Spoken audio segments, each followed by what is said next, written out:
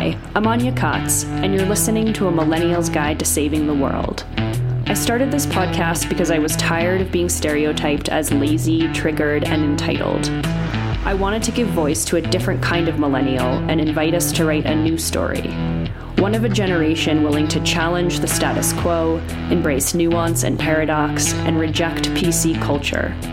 This podcast isn't about finding answers. It's about asking the right questions. How can we reinvent ourselves and the narratives we've been expected to inherit? How can we take ownership over the ways we participate in our own suffering? How can we move beyond victimization and into empowerment? How can we fix ourselves to fix the world? It's time for new dreams, new stories, and new futures.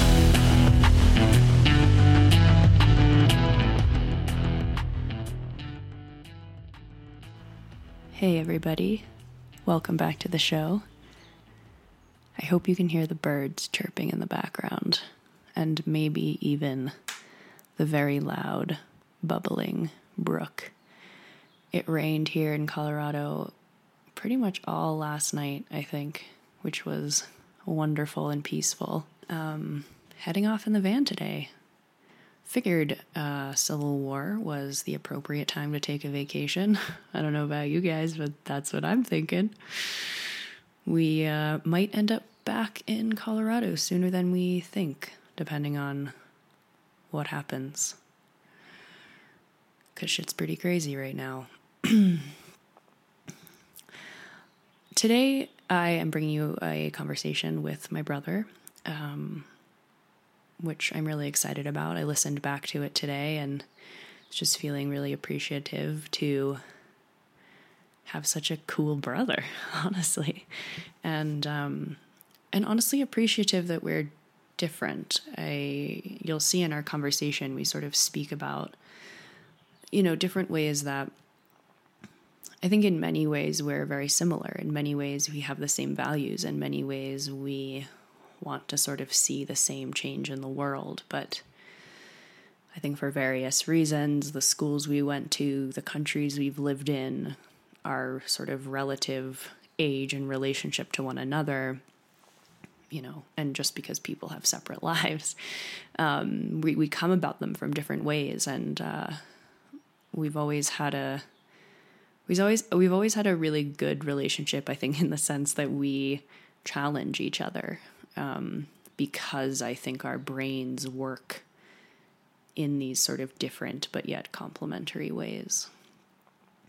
But before I get into my conversation with Micah, who, as you may have heard, his music is what plays in the background of my intro and also my previous intro that I did, and the intro that I have for my other podcast with Aaron, Horror Rapport, which if you haven't listened, I highly recommend. Last week we did an episode about romance. The week before, for our 10th episode, we did a little refresher on what it means when we say whore.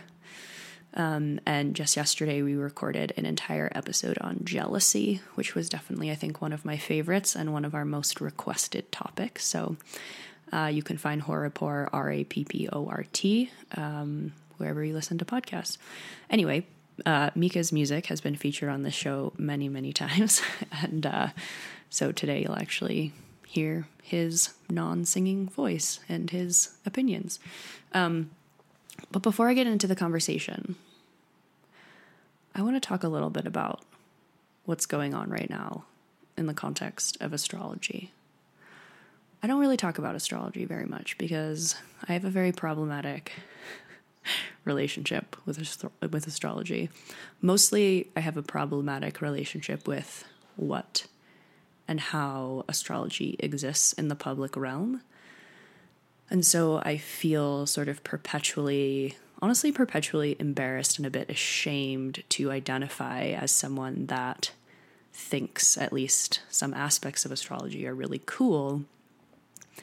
Because, one, I don't want to be folded in under this, pop culture, download an app and have a computer generate some stupid horoscope for you kind of astrology. But also I think that a lot of astrology can do a lot of harm in many ways. I would say similar to, let's say, psychedelics. If you don't approach that type of therapy with intelligence and intention, it can go in the wrong direction pretty easily. It can be abused. And I think the same can be said for astrology. And so I certainly don't want to be someone whose words are taken and used in a negative way. And I also want to be mindful and really call out the fact that the bulk of astrology that you see in your regular daily life is bullshit. And that isn't to say like I'm some sort of expert or anything like that. It's just that the way that information is both calculated and I think distributed is really just not smart to begin with, not nuanced, and like I said, potentially harmful, I think, to people and their own self-awareness and self-development. Having said all of that, I struggle because, on the other hand, I think there are parts of astrology, at least in my mind, in my life, specifically as it relates to mythology and the collective unconscious and depth psychology and archetypal patterns that I think could be really useful and informative and insightful. They have been for me.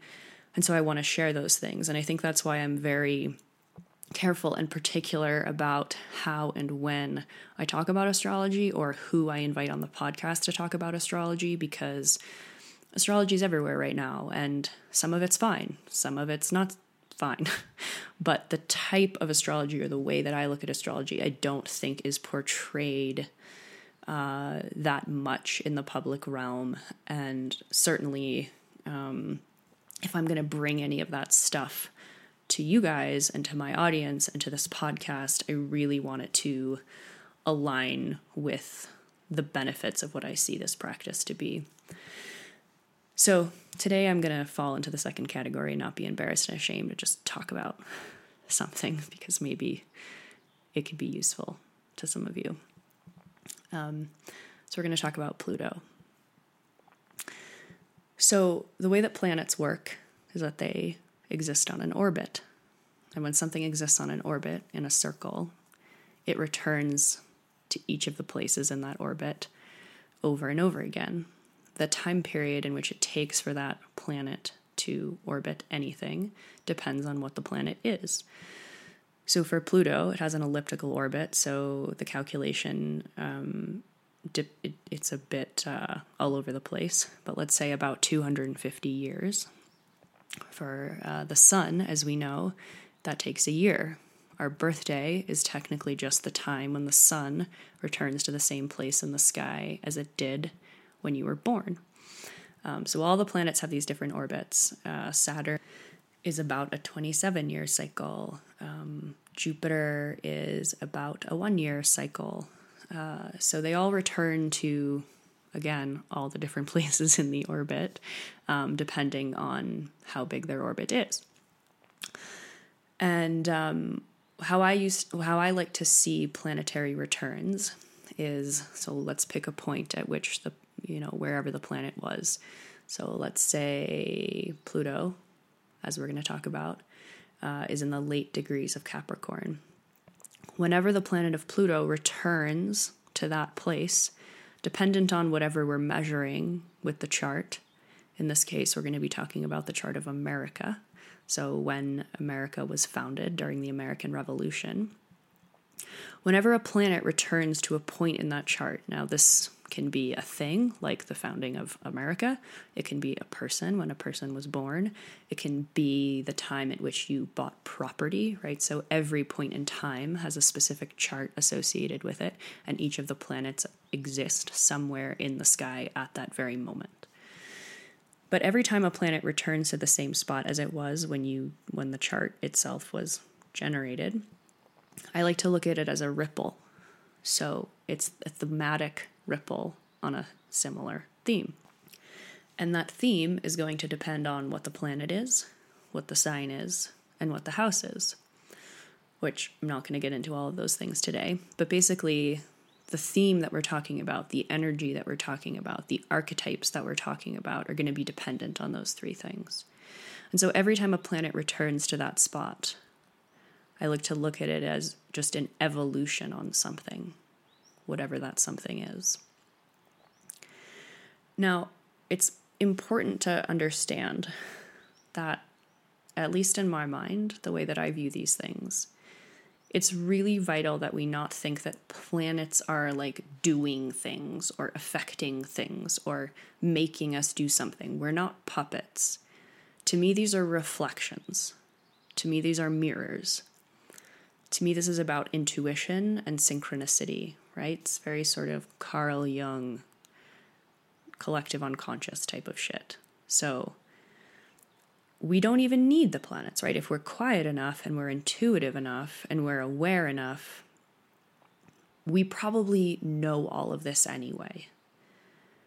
Meditating or doing psychedelics or delving into astrology is just a tool to help us become more aware of what we really already know. So if you get an astrology reading, if you're an intuitive, awake person, that astrologer really shouldn't be predicting much of anything. You should feel as if, wow, I had a sense. I had a sense of what I thought was coming, at least in an energetic way. And this reading confirmed that for me. It made me think that my intuition and the trust that I have in myself is more reliable than I thought.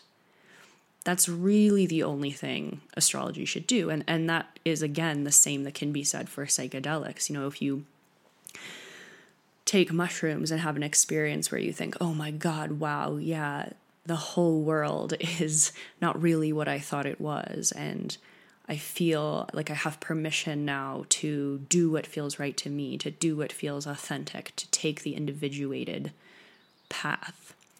That's not giving you new information so much as it's confirming what you already know or what you already should know, but which has just been so bogged down by societal and cultural expectation. So I just wanted to mention that because this isn't like something's happening in the sky and therefore this is what's happening on Earth. No, these are just, let's just think of everything as connective tissue. Everything can be a reflection or a mirror of something else if you pay close enough attention. So I've been talking about maybe what I would call the end of the world or the apocalypse or something of that sort, probably since about 2017.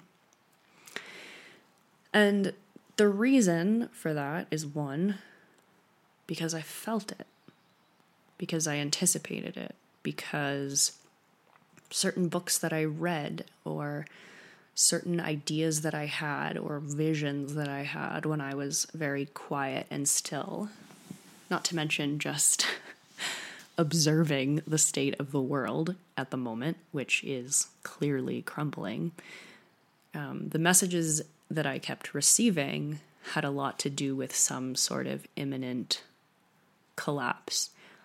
I have no idea and had no idea and still have no idea what that would look like. But the energetics of it, the archetypes of it, that definitely seemed pretty clear to me. And that's really all the planets are. They're collections of energies and archetypes. They really shouldn't be more definitive than that. And if they are, they're only going to be definitive after the thing itself happens. Like, oh, okay, this event occurred in my life. Now let me look at this chart and, oh, right, okay, I see how these different energies work together and express themselves in that way. But there's really no way to predict that because each planet and each sign and each house has a myriad of different archetypes. And the reason for that is because those archetypes are often based on mythological stories. And if you read a mythological story, you recognize how many different parts of that story there are. It's not just a story about one thing, it's a story about many things within a particular theme. Not to mention, the story itself can be interpreted in 900 million different ways, which leads to lots of other possibilities. Anyway, the energetics of the collapse of structure and the sort of dissolving of order, these themes have been very present in my conscious mind now for a few years, and I've been telling people about this. My mom just yesterday said, I haven't forgotten about your prediction about civil war. I don't actually think I predicted civil war, but something of that sort. Anyway, part of what helped me to get in touch with these imminent expressions of these particular energies and archetypes was my knowledge about astrology, and specifically my knowledge about the chart of the United States of America. So we are about to have, I believe it's in 2023, Pluto hits this point a couple of different times over the next 4 years, but I believe it's like up until 2024 or so. But we're about to have what's called our Pluto return, and by our, I mean America. So if you're in another country, you have a different chart for your country. But America's having its Pluto return. And Pluto is the slowest moving planet, obviously. It's the farthest away from us. It takes the longest to orbit. So in our own personal lifetimes, in our own personal charts, the planet of Pluto never makes it all the way around. None of us ever have a Pluto return because no one's ever going to live to be 250 years old.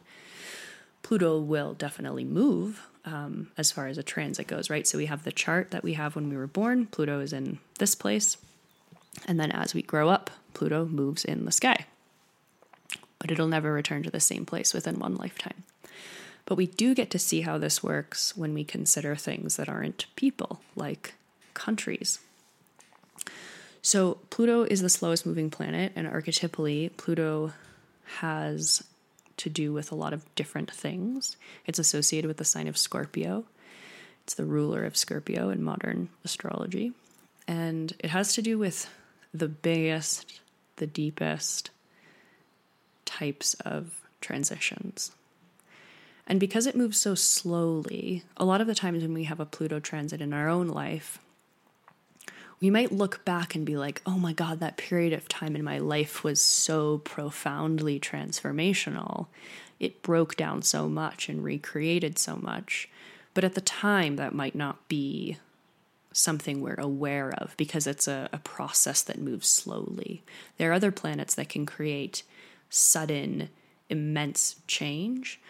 But Pluto's change, while the deepest and the most profound, is a lot more subtle because of how slowly that planet moves. So one major transformation may be made up of many different types of transformations. The sign that America has Pluto in is the sign of Capricorn, and Capricorn has a lot to do with structure, institution, very easily be associated with governments, with walls, with order. You know, when Jordan Peterson talks about chaos and order, order is Capricorn. Order is patriarchy. Order is the masculine. It's rules and regulations. It's everything that holds everything together. This can be good and bad, right? We need structure, but sometimes that structure can be oppressive. As we know, this country was founded on mass genocide, slavery, oppression, colonization. Those were all sort of structural components of something, right? So the founding of this nation was created around these many structures and these many systems. Now, if Pluto has to do with the deepest, most intense transformation, and it exists within the sign of structures and systems, if it existed in one point when America was founded, what might happen when it returns to that same place for the very first time? That's what we're going through. And I don't know what that's going to look like. And if anyone tells you what that's going to look like, they're wrong. The most reliable insight as to what's going to happen is just to look outside our windows, to feel into what's going on right now. But to me, and it also speaks to this like one big transformation occurring around many smaller ones, right? So when the pandemic hit, in my mind, I don't think necessarily the pandemic in and of itself is going to be the thing. I don't even think these riots in the streets around George Floyd is going to be the thing. I don't think our crazy ass president is going to be the thing. It's clear to me that things are building. Things are being tacked on to one another.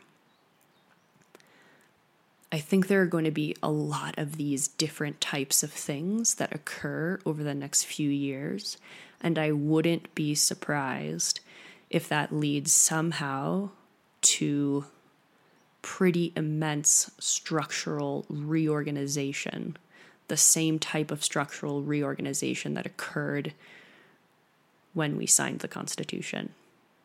We went from this land being inhabited very peacefully by Native Americans to a colonized empire based around slavery and killing and oppression. What's the next ripple of that? I really don't know. I have some hope as to what it could be. I really hope that the ripple is going in a positive direction, but it might not.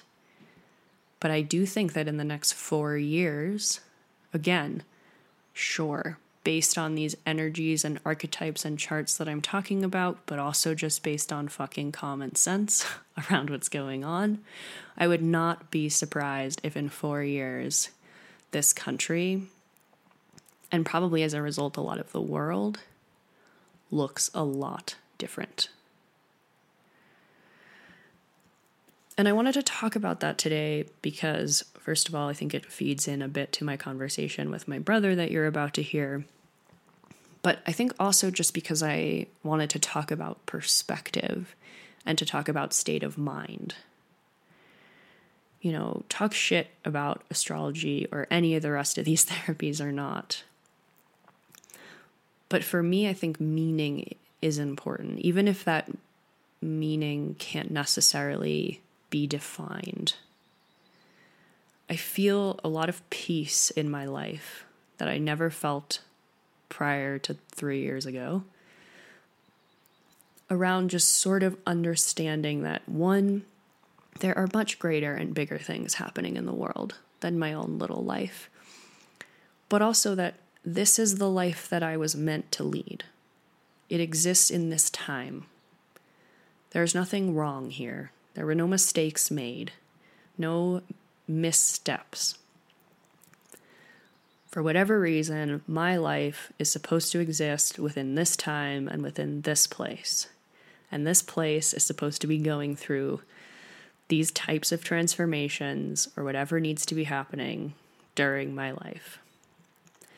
And that doesn't mean that I am going to sit here and say it all happens for a reason and take some sort of spiritually bypassed bullshit perspective around love and light and everything's great, because that's not what I mean. What I mean by meaning, what I mean by there are no mistakes, is just that there's a sense of peace there, even if there is turmoil and pain and suffering and anger and grief.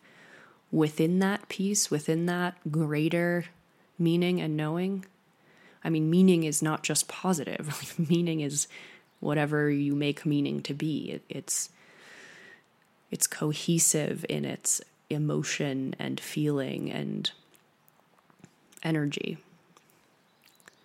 I've found the most meaning in my life through pain, through things that are hard to face. As Mark Epstein on the last episode so eloquently described, this isn't life is suffering. Life is made up of things that are hard to face. And if we look at those things, like, let's say, Viktor Frankl did in his brilliant book, which everyone should read, Man's Search for Meaning, there's all sorts of different things to learn from. It doesn't mean, again, everything happens for a reason. It doesn't mean we have to take some whitewashed rainbow view of things. Quite the opposite. But whatever you need to do, whatever your thing is, whether it's astrology, whether it's meditation, whether it's expressing yourself creatively through writing or poetry or creating some sort of film project, whether it's just hugging people you love or eating great food or having great sex or going out for a hike, like whatever your thing is, you can always find a way to feel super present in the moment of whatever is going on right now.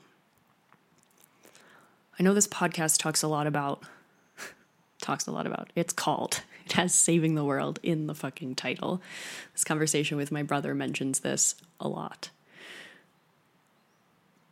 I'm not really so much interested in saving the world. Honestly, I think if there is a period of time in which I'm living, it's one in which maybe we're setting the stage for that, but I'm not really tied to being here for the outcome. I mean, these transitions, like where we came from the American Revolution until now and beyond, these things are broad and complex and take so much time. I'm not really interested in fixing so much as I am maybe helping to fix something or being one little grain of sand within a much larger beach of whatever changing or saving the world looks like. I'm totally okay if my life is going to be one in which things collapse around me and I don't get to achieve what I wanted to in the world because there's no internet or, publishing house or printing press for me to write or record podcasts. Like if that's what this is supposed to be, this being my life, I'm okay with that. I know that I can find meaning in whatever happens. And that's what I do. And that's what I really encourage everyone to do. Because honestly, life's just a lot more fun that way. It's a lot more enjoyable. When we realize we don't have that much control, all we have control over is our own perception, our own meaning. Life is just so much richer. Even if it looks on the outside like it's simpler or stripped away, it's so much better. So I don't really know what's happening right now. If someone made me guess, I could probably try. But I've been wrong before, and I'll be wrong again. And again, I'm not really interested in predicting. I don't really care, which isn't to say I'm not invested in ending oppression for people or in, making sure everyone has adequate healthcare. Of course, I care very much about those things, but I know that I don't have control of the outcome. I only have control over my own life and the way that I look at things. And so I'll take what little control I'm given and I'll use that for the best. And if that makes a difference and ripples outward, amazing.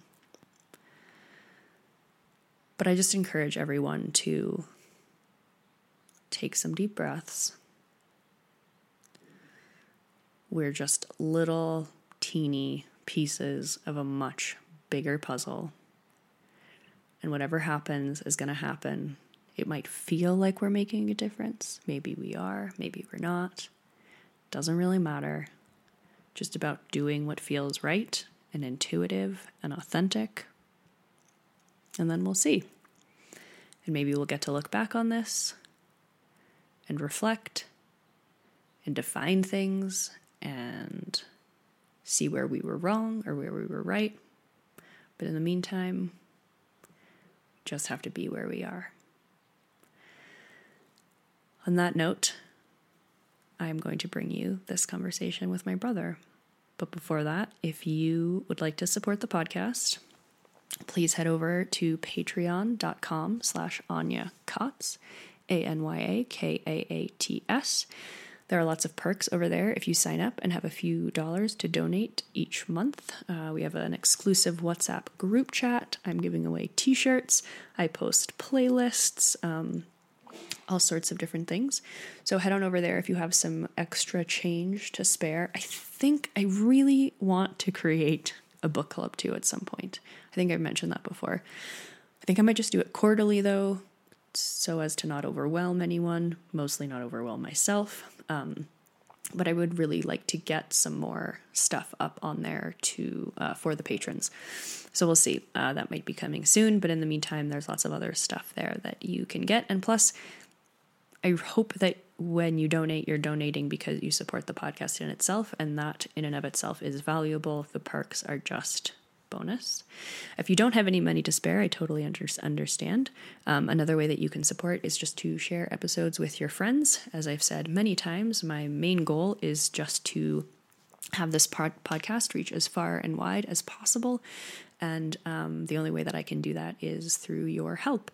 And if you have an extra minute on top of that, I would really appreciate it if you could subscribe and leave some stars and a review on the iTunes store. This helps the podcast show up more in search results and also makes the podcast look more legit, so that when I reach out to guests who I want to have on, they go to iTunes, they look at the reviews, they look at the stars, and they're like, hell yeah, I want to have a conversation with this person. Seems like people listen. Need your help for that as well. So greatly appreciate it, whether it's Patreon, or sharing it with your friends, or subscribing and leaving a review on iTunes. I am going to play you into this conversation with Micah with I Saved the World Today by Eurythmics. Because why not? Makes sense, yeah? Enjoy the song, enjoy this conversation, and I will talk to you on the other end.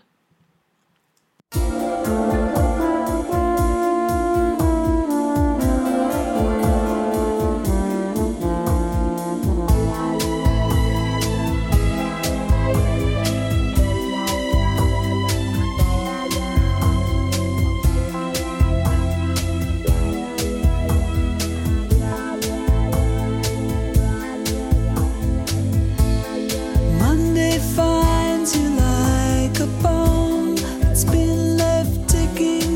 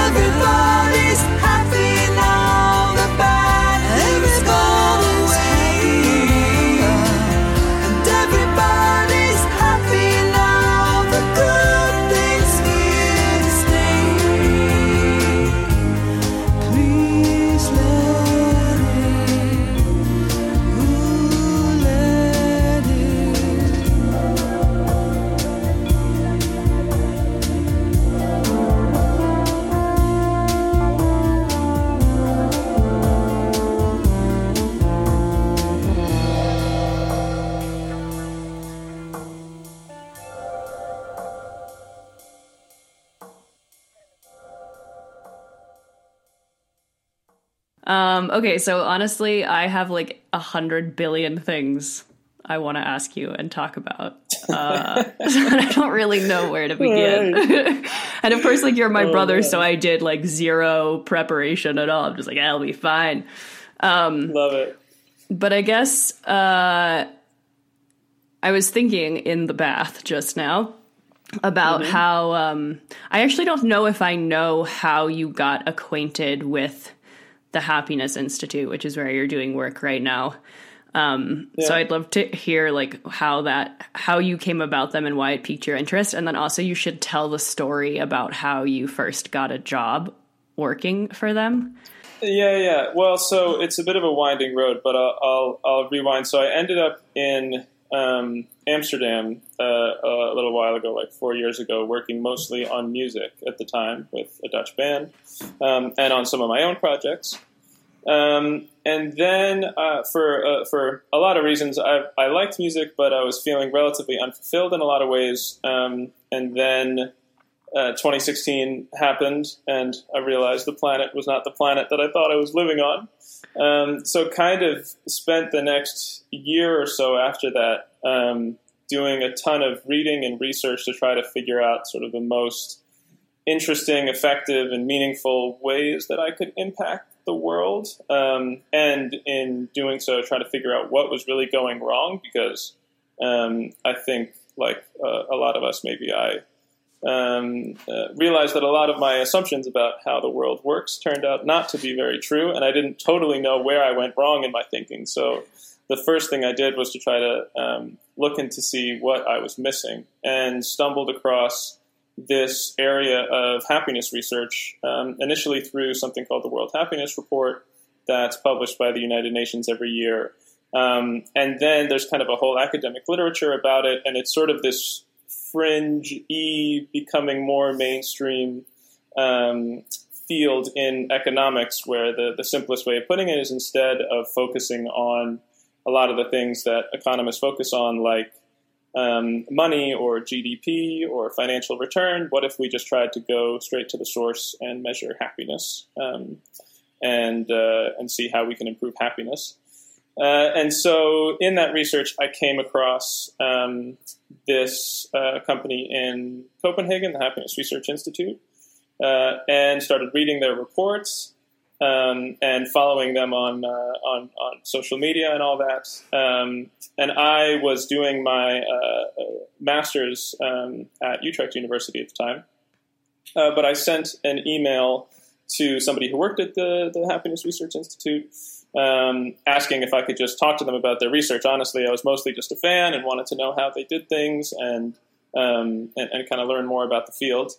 And I got no response. So then I sent a follow-up email like 3 weeks later, very politely worded, and got no response. And I think that continued for probably like 3.5 months of me just sending really polite emails, like a 2 to 3 week interval, until finally a guy who I now work with, Michael, finally sent me an email back. And we set up a time to talk on the phone. And it was a really interesting conversation. I asked him kind of how they did their research and what they were focusing on. And then at the end of it, right as we were about to hang up, he said, "Oh, by the way, are you interested in doing an internship?" And I kind of wasn't at the time, but of course I said, "Yeah, sure, that sounds great." And then 3 days later, I got an email from the CEO of the company asking to do an interview with me. And then sort of by the end of the week, I had been offered the internship to do it. So I took some time off from my master's to move to Copenhagen for about 6 months to work with them. And then that was about 1.5 years ago. And then for the last year, I've stayed on working as a part-time analyst for them, working on mostly this report that we just put out. Those are the headlines. It's a good argument for persistence. Yeah. Normally it's like... It's funny. No, go ahead. Well, I mean, I was just like, I do this a lot, and 9 times out of 10, it fails like spectacularly. I'll either get no response from people, or when I finally get them on the phone, they have no idea what to make of me because they think I want something from them, or they don't really know what I'm doing. And then the conversation just crashes and burns. But every 1 out of 10 times, it goes amazingly well. And this went better than I thought it was going to go, but it doesn't normally happen that way. It reminds me, too, of when you were looking for graphic design work and helping me at Suzhou, where I was working at the time. And then I stopped working there, I guess, and you were like, oh, do you have any other leads, like any other companies that you know? And I was like, well, there is this list online. There's this big expo where like every natural products brand has their contact info listed on this site. So you're welcome to just like cold email people. And I feel like you got back to me. You're like, I'm only on the bees and I have like 3 gigs. It totally worked. Dude, I spent every day sending like a minimum of 50 emails out to these different companies. I had like a whole system. I would look at their website, pick like 3 things about them, put it in the template and send it out. And then, got design work that like sustained me for years from that. Yeah, no, that's fucking awesome. So backing up in terms of what you said around, like, you realized that the world wasn't what you thought it was. I'm curious what you thought it was before our favorite president was elected. Yeah, well, so if you, I mean, it sounds almost silly to say now, but if you had asked me 5 years ago where I thought the world was heading, and 5 years ago I was like an adult. I was not a teenager. I should have known better. I would have said we were heading like directly towards liberal paradise, world government. If you look back in history, we're progressing at a perfectly good rate. Things are going to keep going. There are some little hiccups along the way, but overall, like, progress is a real thing, and there's no chance that we're going backwards. And I certainly thought there was absolutely no chance that anyone like Donald Trump could get elected president. And then I think when it happened, a lot of things kind of hit me at once, because what had been personal realizations over the couple previous years then turned into kind of global realizations, where I left the United States after I graduated college because I wasn't particularly excited about the opportunities that I was seeing there, and I didn't really understand the culture in a lot of ways. It didn't make tons of sense to me. I saw my friends, like really awesome, great, cool people starting to take jobs that I couldn't possibly understand why they were doing it. I just didn't really like the vibe of it. And so I left kind of trying to figure out what I was missing, if there were other countries or cultures that had more to offer. And in retrospect, I'm talking about it as if it was more conscious than it actually was. But then, so slowly I lived in France for a little while, I lived in Australia for a little while, and then I lived in the Netherlands for a little while. And as I was moving, I kept noticing how much happier people were. How much happier they seemed, at least, how much less stressed they seemed, how their values were totally different than mine in a lot of really key ways, but still we all spoke the same language and had similar frames of reference. And so I was sort of starting to realize for myself the things that I didn't really like about the United States and that I didn't really like about American culture, and was starting to compare that with things that I was seeing around the world. But I still never really thought, I always thought of that very personally and individually. I didn't think that the problems that I had with the U.S. Were structural or affecting people in such a horribly negative way outside of what I was experiencing, which maybe was sort of a myopic take on things. But then after Trump got elected, it seemed to me that there must be something really wrong with the country. And these things that I was frustrated with and didn't quite understand, there's much more to them, and they go much deeper, and there's people who are suffering from things much more than I am, to bring them to a place where they think that voting for somebody like this would be their best option. And that sort of what set me off. Where do you think like that prior optimism came from in regard to like we're on this trajectory and things are going to get better? Like, do you think that had something to do with like your personal life growing up or your experience at college? Yeah, I think probably a lot. I mean, look, I think I've been fortunate to live a pretty privileged life. Things kind of kept getting better for me as I got older. I didn't see any real reason why. I didn't come face to face with any real hardships. I didn't feel like when I was growing up. And then also, I think what you learn in school is about the story of progress. You learn how there used to be slavery in America, now there's not. There used to be women used to have no rights, now they do. Everyone used to be poor, now we're rich. And so I think if you just take a step back and look at those trend lines, at least to me, the obvious conclusion was that there's going to keep going up. And that while there were obvious and terrible bad exceptions like wars and holocausts and genocides and all the rest of it, I thought that a lot of that stuff was in the past. I thought that the problems that we were going to be sorting out now were going to be mostly, tightening screws around the edges and just continuing in the patterns that we had already set out for ourselves. I think it was a combination of the fact that personally, I didn't have any firsthand experience of real hardships, at least not the kind that other people in the country were experiencing. And then also everything that I was learning from education was just about how throughout history things have kept getting better and better and better and better. And so I just kept thinking, okay, well, that is sort of automatic. I don't think I really thought of it as anything that was the result of deliberate actions by motivated people, and instead just sort of thought that over time good ideas won out, and good ideas would keep winning out. And there was no way really we were going to put all of this in jeopardy or start moving backwards. That's sort of where I ended college with, I think.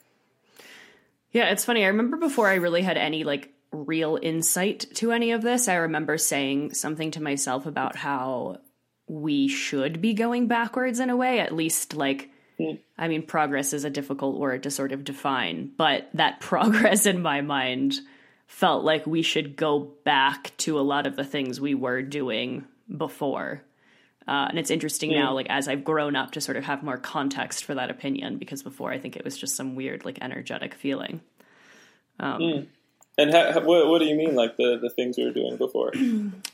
Well, I guess I'm trying to think back to like what the initial thought was, and I'm sure it had something to do with the environment. And I didn't have a lot of like actual knowledge or insight about this, but it became clear to me at some point that the way we lived alongside and using the earth before, like just the way that we existed on the planet, seemed to be a lot better than what we were doing now. And I sort of saw that, like, I don't know, maybe it was spending so much time at summer camp. It was like, we could live a lot simpler. And actually this is way better. Like I don't miss technology that much. And all of this consumption seems unnecessary, and I'm sure it had something to do. It's interesting because I feel like we had, although obviously siblings, like I went to this ridiculously like earthy, crunchy elementary school, and you went to like one of the most prestigious, like wealthy private high schools ever. So it's just like I think I think about that a lot, like how our perspectives on the world, although we did a lot of things together, I think like spending that year that we spent living in Paris, for example, it is interesting to see how just the context in which you're in defines your sort of worldview in a way. Oh, for sure. Yeah. And even, the colleges we went to, too, I think were pretty starkly different. Yeah, that's true. Sarah Lawrence versus UPenn, I don't know. There's some key differences there.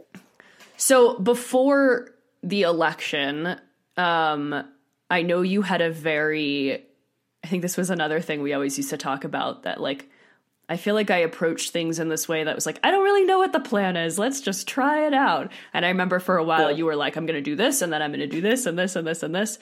And then I feel like the election was sort of like a breaking point for you, where I know you had studied philosophy in undergrad and really wanted to become a philosophy professor.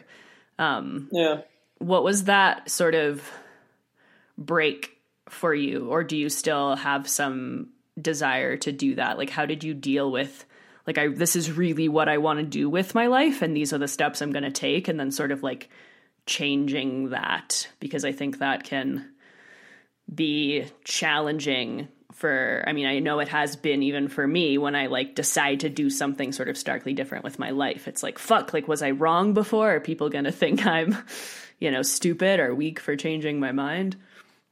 Yeah, well, I think it was a combination of things. Again, I mean, it was like personal and professional, because I sort of went all the way up through college until I was 21 thinking I was just the shit and things were just going to keep going on an upward trajectory and everything was going to work out great no matter what.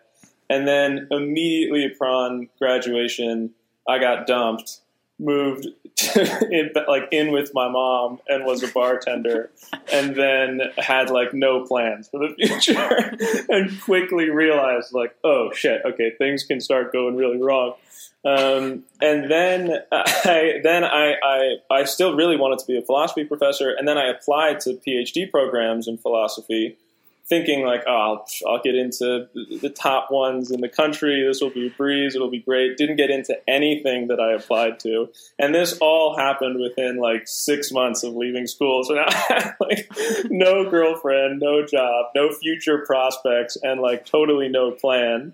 And sort of out of necessity had to kind of come up with a new plan and think about things that I didn't want. Think about new things that I wanted to do rather. And then from there, I sort of just followed my nose. And it's funny. I mean, I still do this. I'm not the only one, right, to have this realization that you make plans and then God laughs. But I consistently set up for myself 1 to 5 to 10 year plans, not like formally, but in my head.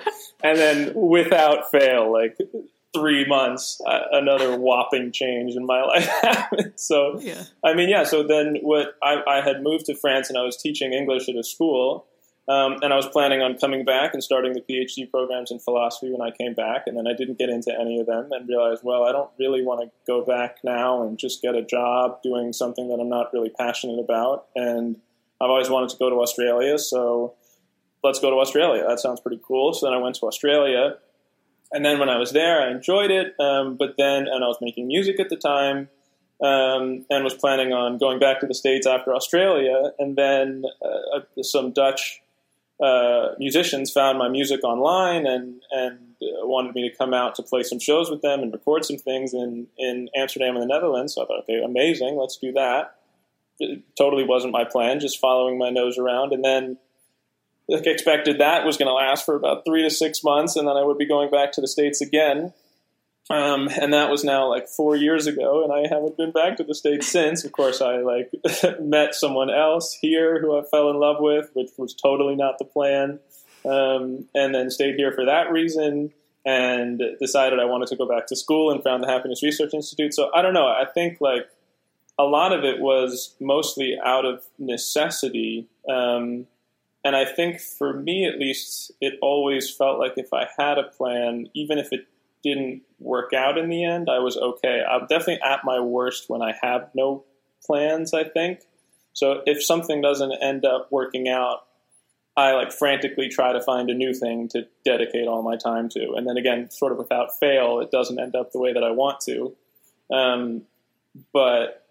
Yeah, I don't know. I think it was also just a humbling experience after I graduated college that my first choice options are not always going to be the way what's going to end up happening.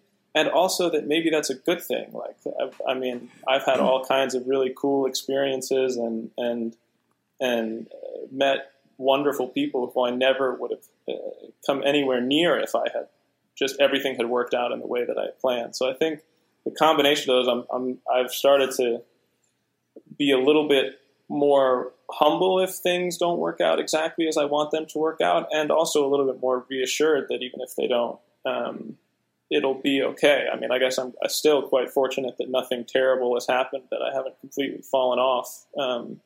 And for the most part, if one door closes, another one opens. But yeah, I don't really remember what your question was. Got me on a tangent there. Yeah, well, I don't really remember what it was either. But I was going to say, like, I have noticed that. I think I remember talking to you, like, more in your early 20s when something didn't happen and you were like, I'm going to die. Like, I have no idea how I'm going to survive this. And I think even recently, I mean, I'd love for you to talk about this too. Like, you still wanted to go get your PhD, but couldn't quite figure out, because of what interests you, it doesn't really fit into any sort of like normal program. And correct me if I'm wrong, it sounded like, and you can talk about this project, it sounded like what you wanted to work on in school is sort of what you're really working on within the Institute now. Yeah, almost exactly. Yeah. almost exactly that. That's what's been going on. So yeah, can you talk about that? Yeah, a little bit. I mean, so I think as well for the PhD, and this is also kind of a shift that I've tried to enact, and I'm still failing to most days, but I'm trying to enact that. And I'll just speak personally, I guess, coming from an American context, like credentials and pedigree and achievements that I can prove with a piece of paper or put on a resume have always had a lot of value, or at least they've seemed like they have a lot of value. So in the past, I've structured my life around pursuing those things and then trying to get my interests to fit around them. So if I pursue the goal, the achievement, the reward, then I can kind of like fit myself around it and get my interests around it. And recently I've been trying to switch that to not necessarily put that first, but put my interests first and think, okay, is this program, pedigree, achievement plan, does that work with what I'm actually interested in? So over the last couple of years I was, and I still sort of, if I can figure out a way to make it work, would love to get a PhD and do research. But the last round, when I started looking into that, it started smelling a lot like if I were to go through with this, the main reasons I were to be going through with this were not reasons of interest, but reasons of achievement. And at the end of the day, I decided not even to apply to any of the programs that I was looking into because they weren't going to allow me to do exactly the types of things that I wanted to do. And meanwhile, while I was working for the Happiness Research Institute, I was able to work on a lot of the research, and still am working on a lot of the research that is almost exactly what interests me. And even though that wasn't necessarily my first plan, at the end of the day, it just seemed like I wasn't comfortable. Yeah, I mean, trying to do that again, trying to fit myself around an ideal of a goal that I want, as opposed to try to pursue the things that interest me and sort of let the goals appear along the way.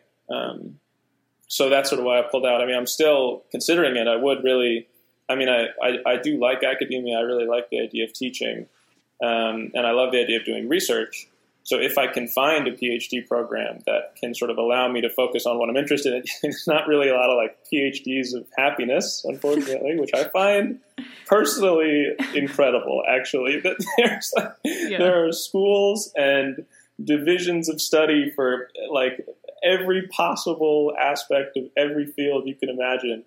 But there's no PhD in happiness. There's no real PhD of well-being. If I want to do the research that I want to do, I sort of have to fit it in economics or social science or sociology or philosophy.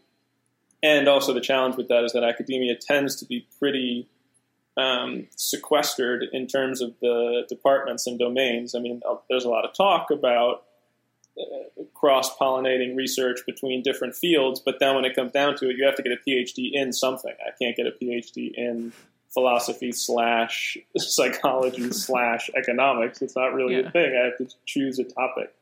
And at least so far, it seems like what I've been doing at the Happiness Research Institute actually is allowing me to do all of that stuff in a much more fluid way.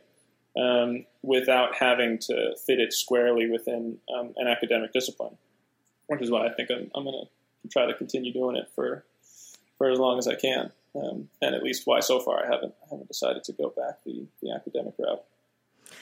Yeah, we talked too about like maybe a better option or route would be to like find a person or a mentor or a professor who was doing something that you thought was really cool and sort of just like get folded in under that wing potentially.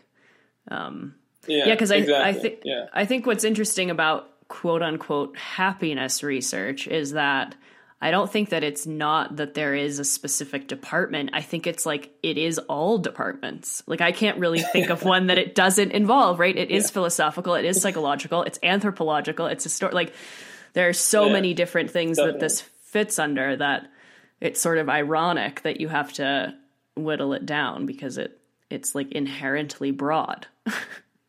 Yeah, I mean, it's personally one of the things that fascinates me most about it because I get to like do research in all of these disparate areas and fields of study. But it is, I think, also what's been so challenging for the field to establish itself in academia because there isn't a clear heading that it fits under. There isn't really a clear domain, and I think, in fact, it kind of works against it. I mean, I think happiness research, there's a version of it in psychology called positive psychology. There's a version of it in economics. And there's kind of a version of it in philosophy. But they don't really end up talking to each other very much. They all have different languages for things. And if you're doing kind of economic aspects of happiness research, then there tends to be a little bit of a shyness about making broad philosophical claims. And then if you're going to do the philosophical side of happiness, there's a shyness about using data or making any empirical claims. And so, yeah, it's kind of a bit challenging. It's the best and worst thing about it in a way because it's so broad, but which is fascinating. But then it also makes it relatively difficult to fit into the academic framework that's usually set up. So this project that you're working on now, which I think is what you had said you really wanted to do in terms of a PhD program as well, is sort of using happiness as a metric similar to GDP. Right. Yeah, that's the goal. That's the goal, something like that. Yeah, so was that your idea, or did you sort of take that and elaborate on it? And then also, was that a project that the Institute was already working on, or was that something that you sort of really wanted to research specifically? So the broad idea of, happiness as GDP has been what's fascinated me personally since I started getting into the field. I think that is kind of the holy grail of happiness research. If you can find a metric that can function in the way that GDP functions, there's a whole debate about whether you want one metric or multiple metrics, but something that you can track over time and seek to improve, that's a better proxy for well-being than GDP, and that focuses on things like happiness, that can be kind of usable for policymakers. That is really the holy grail. And that's definitely what I think I want to dedicate a lot of my time researching and trying to figure out. When I got to the Happiness Research Institute, they had just gotten a project for a company called Leaps to develop a metric to measure the happiness return on investment. So Leaps is a company that's actually funded by Bayer, the pharmaceutical company. And I think it's like they just shoot for wacky ideas. So I don't know to what extent Bayer is counting on any of these ideas to actually pan out, but they give them a certain amount of money to just go think crazily and invest in wacky things that you wouldn't normally invest in. And so they came to us with the project of how can we measure the happiness return on investment. So in the business community and in health, more specifically, a lot of the metrics that they rely on so if I'm choosing between medications, which medication should I invest in? If I'm choosing between business ventures, which business venture should I invest in? And there's tons of literature and resources that are devoting to figure out how you can get the biggest financial return. So in general, the sort of received wisdom is that you should invest your money where you'll make the most profit. And the idea underlying that is profit is a proxy for well-being, because profit means that there's more activity in a marketplace, and so more people are buying things, and if they buy more things, then they get happier, and so if you make more profit, then you're making people happier. And that's wrong for a lot of reasons that we can talk about. It's certainly oversimplified, to say the least. But there isn't really a competing, there's starting to be, but there isn't an established competing metric for measuring the happiness return on investment or the well-being return on investment. So that's what they came to us to do. And then the project sort of fell on my lap and a coworker of mine, Michael, and we got to sort of come up with all of these ideas ourselves, which was also really amazing. We had kind of complete intellectual free reign to come up with whatever we wanted to, and so we started thinking mostly in health.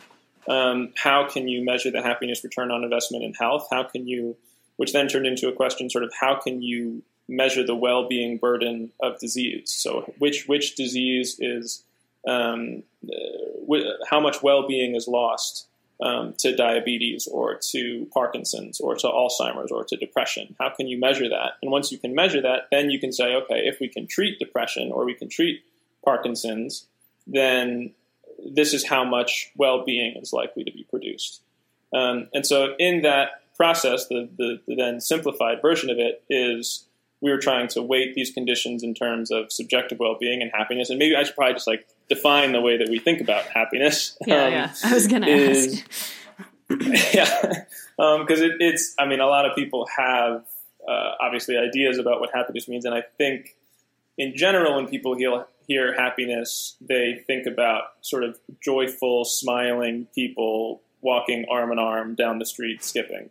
And that is, I would probably say those are likely happy people, but that's not really what we tend to focus on. So the two main dimensions that we look at are affect, so your mood. That is sort of generally what people think about. Are you happy? Are you sad? Are you anxious? Are you bored? Are you hopeful? All of that falls under the category of affect. But then more importantly for us, and more importantly usually from a policymaking perspective, we define happiness in terms of an overall evaluation of your life as a whole. So are you satisfied with your life? If you're completely satisfied with your life, then we generally think that we would call that person happy. That would be our definition of happiness. So do you think the things that you do are meaningful in your life would be another overall evaluation, kind of a subjective judgment of your life? So, and also, how much does this relate to stress even more or lack thereof versus happiness? To me, it sounds like happiness equals the least amount of stress in one's life. Yeah, so it sort of does. I mean, stress would fall under the category of affect, I think. Not necessarily, stress isn't really an overall evaluation. It's more a feeling. It's more an emotional state. So it is, I think, possible for someone to be satisfied with their life and still be stressed a lot. I don't know about you, but I've been watching this Last Dance documentary on Netflix with Michael Jordan. Amazing.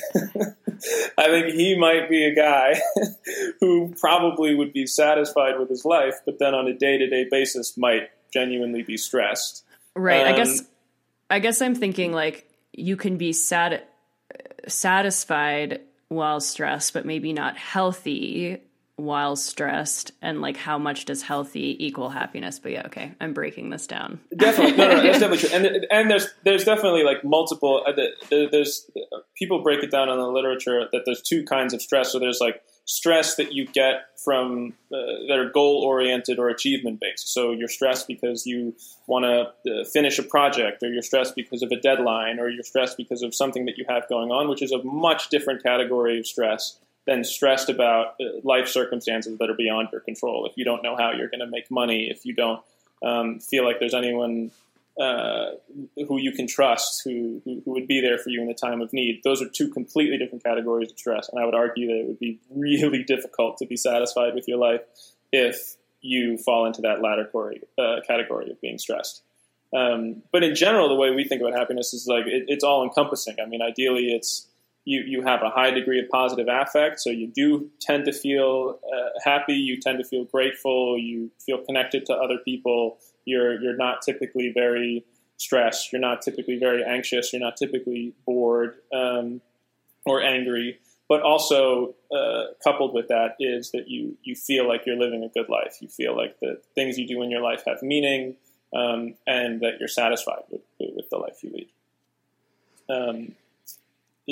But so basically the project, to go back to the project, was to try to figure out how we can weight these health impacts in terms of happiness, and happiness specifically defined in terms of these things like stress and being satisfied with your life.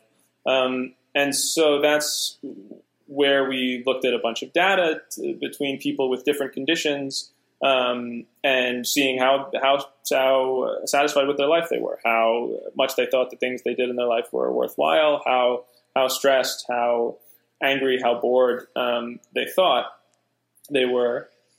And what ends up happening is you get a much different picture of health than the one that is typically presented to you or the one that you typically imagine. So a lot of the ways that health is measured in current ways of evaluations that I'm talking about, like if you want to decide which treatment you should invest in or not, the measurements that they use are based on public valuations. So in other words, they're based on asking representative samples of populations, okay, which disease do you think is worse? Do you think depression is worse, or do you think Parkinson's is worse? It's a little more complicated than that, but not really.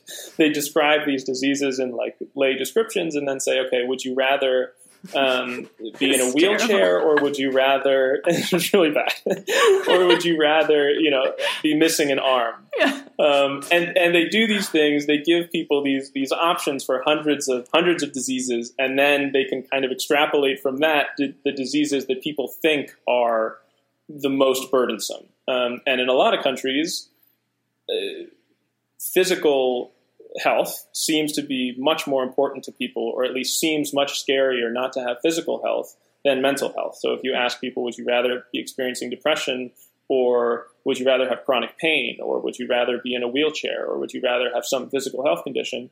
Most of the times, the physical health condition seems a lot scarier than the mental health condition.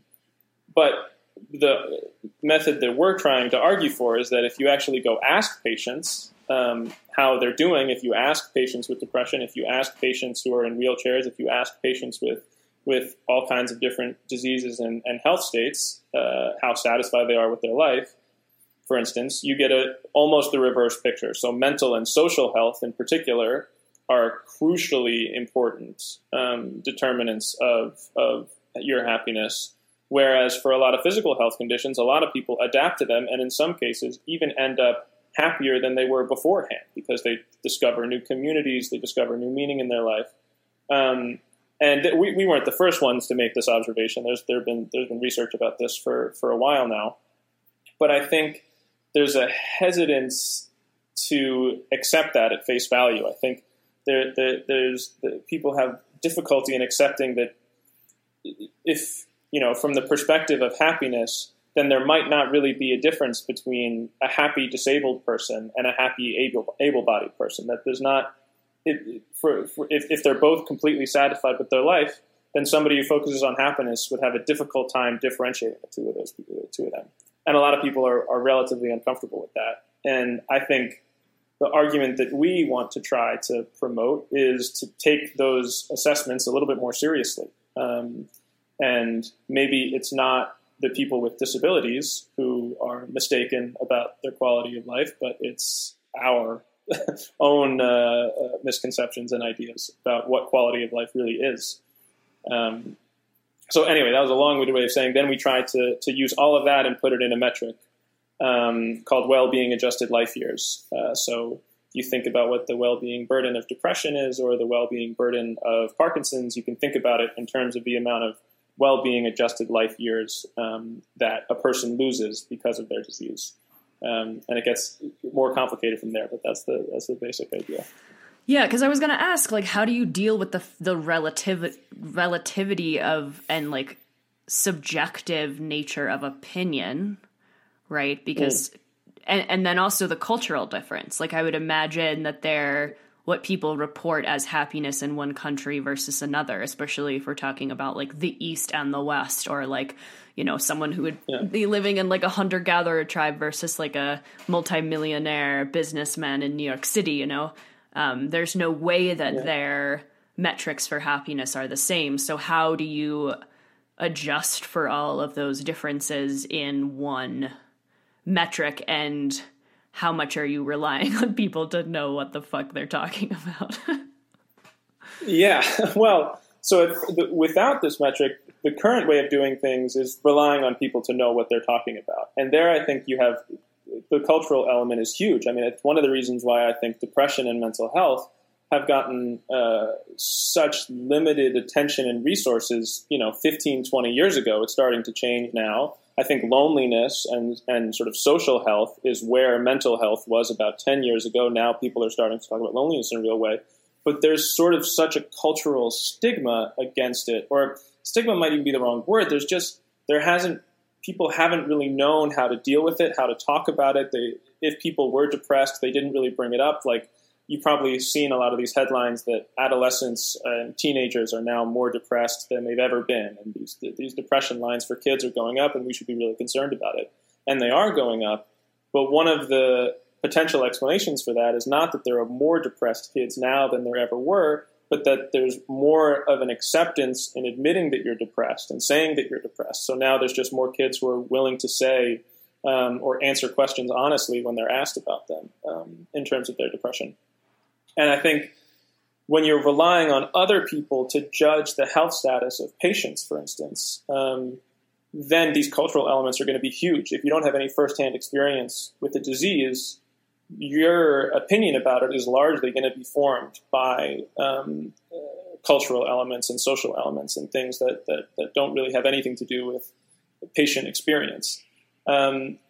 So I think if you focus on individual patients by asking them what their quality of life are, you definitely get a much more reliable assessment of how unhappy a person would be because of their disease. But also that still is probably going to change depending on the culture. Like, we find differences between, the burden of Parkinson's, or maybe a better example, the burden of high cholesterol or diabetes or lung disease is going to be much higher in a country that doesn't have a healthcare system that can take care of people if they need treatment for it than a healthcare system that can. And if there's more of a cultural stigma against a particular disease in one place, then that disease, a person living with that disease is probably going to have a worse time with it than if they were living in a culture that was more accepting of it. I think for us, or at least for me personally, my argument is I think that's not necessarily a bad thing. In fact, I think that's kind of a strength of happiness research, is that you're not prescribing one version of the good life for anyone. You're letting them decide what it is for themselves. So two people can both be satisfied with their lives completely on their own terms, and we would take that seriously, as opposed to saying, well, if you don't have a high-paying job, or you're not married, or you don't have kids, or if you're in a wheelchair, well, then your quality of life really can't be what you think it is. What we're saying is actually you should be paying attention to that. If they think their quality of life is high, then they should have the right to decide for themselves what it is. And I think that there are still, of course, there's going to be cultural differences between countries in the way that people answer those questions. And when you're asking patients, you should ask the patients in the specific country. Like, it would be a mistake to think that the well-being burden of high cholesterol in France would be the same as the burden in America, the same as in Brazil or in Asia. Definitely not. I think you actually need to ask patients living with these conditions in the countries that they have them, which we did in this research.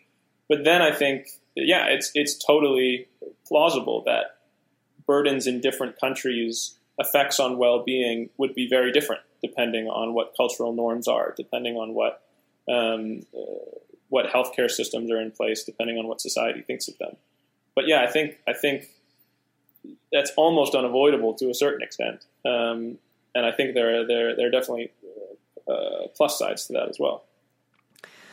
So GDP is obviously, I think, sort of aligned with a very like capitalist, profit equals good, profit equals positive perspective. Yeah. Whereas what you're doing, I would imagine, probably butts heads with a lot of different sort of like capitalistic ideals.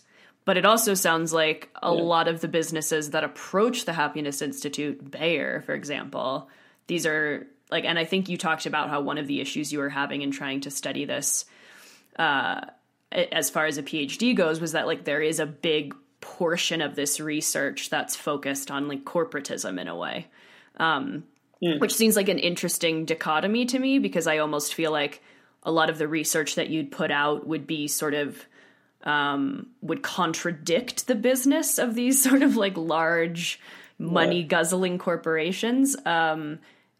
So it's interesting to me that they're sort of coming to you, and like, how does that happen? Does that ever work, that where you're basically like, yeah, the entire way you're running your business model is like counteractive to happiness? Here you go.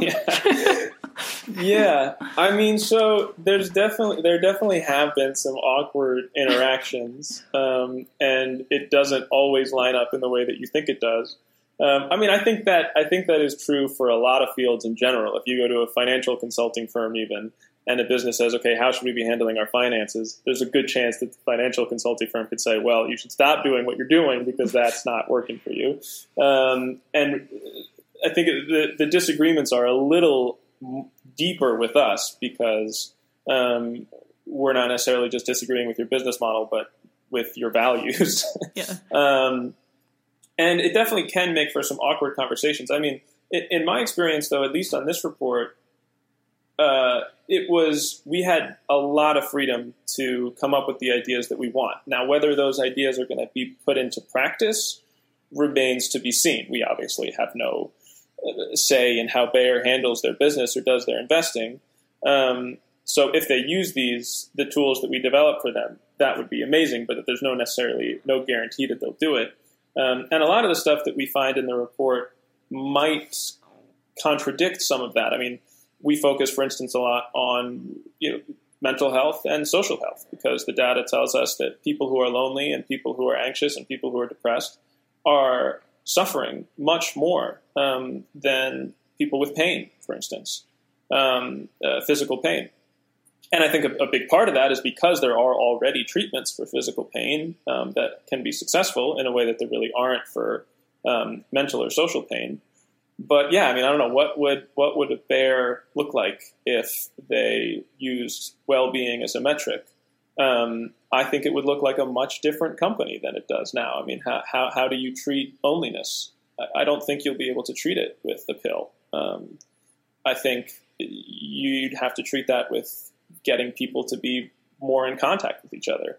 To me, that's kind of an amazing thought to imagine if the pharmaceutical industry, and I don't want to hate on the pharmaceutical industry, they do a lot of wonderful things, but if they spent as much energy and investment and resources into figuring out how to bring people closer together and get them more established in their communities and feel less lonely and trust each other more and feel more connected, for the exact same reasons that they're investing in medications and treatments and pills because of the positive health effects of it. What kind of a world would that look like? I don't know. I can't necessarily see that happening anytime soon, but I think it would be pretty amazing. And in general, though, sorry, go ahead. No, I was just gonna say, like, but don't you think there's two things going on? Like, yes, I think we need pills and we need the pharmaceutical industry and we need modern healthcare, but don't you think there's like an equally parallel goal, which is to make money? And so it's like we can sort of like just sweep the making money goal under the we're trying to get people healthy goal. And that looks really pretty. Yeah. But I think obviously the reason that what kind of profit would be involved in social infrastructure, especially as far as pharmaceutical companies go, because that's just not like how they're set up. I'm sure we could think about creative ways to to make money off of these things. But I think was sort of my point, that it's like what you're suggesting are more communal, social things that individuals would be investing in less than larger corporations, just because simply they're looking at their bottom line. Yeah. So, I mean, what I'm proposing is pretty radical at its root. I mean, at the end of the day, the way that the private sector and governments are set up to a large extent is to maximize return on investment or to maximize economic growth. And at the root of the argument of happiness research, and at least my interpretation of it, is that that's not what we should be focusing on.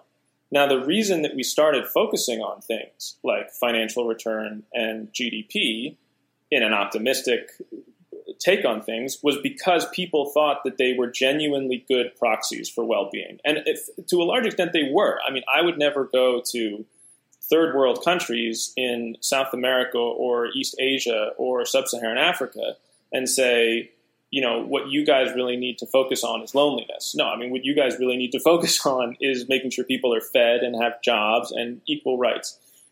So that story worked for a while, where these things were good proxies for well-being for a long time. Now, once you get to the level that Western countries have long passed, where for the most part, people, their basic needs are generally taken care of. No one is starving to death in Western Europe. People generally have shelter, with big exceptions. Once you sort of get to that level, then those indicators stop being really good proxies for it. And so what I think I'm suggesting is we should move away from focusing on those indicators and start focusing on a completely different set of indicators that don't really have, that maybe financial profit and economic growth are aligned with them and good companions to them, but certainly not necessarily. That's not guaranteed to always be the case. And yeah, that's also sort of what I want to try to do with a good portion of my life is focus on the public policy angle. I mean, I think this is also what I was trying to do with the metric. I think in companies and in governments, I think there is a genuine appreciation now for the shortcomings of a lot of these ways of doing business. I don't think that you can find many serious people now who really think that the best way to improve social welfare is to maximize profit, or that the best way to improve social welfare in developed countries, full stop, is economic growth. I think you would have a difficult time finding serious people who would agree with that nowadays, even though that was by far the mainstream view like 20, 30 years ago even. I think that's now starting to change. The problem is that there isn't a good alternative yet. These models and metrics and ways of doing things are so entrenched at this point that you need a competing story, a competing narrative, a competing set of tools to be able to switch over to them.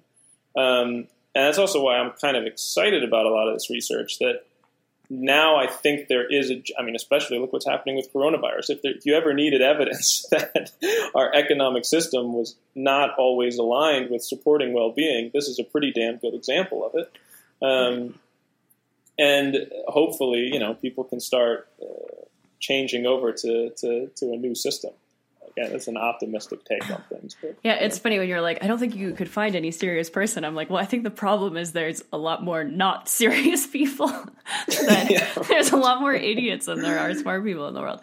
But I also think, and you brought up that thing about, that metric was valuable for some time. And I think there are aspects of it in my mind that seem valuable. Like, yes, people should have enough food to eat.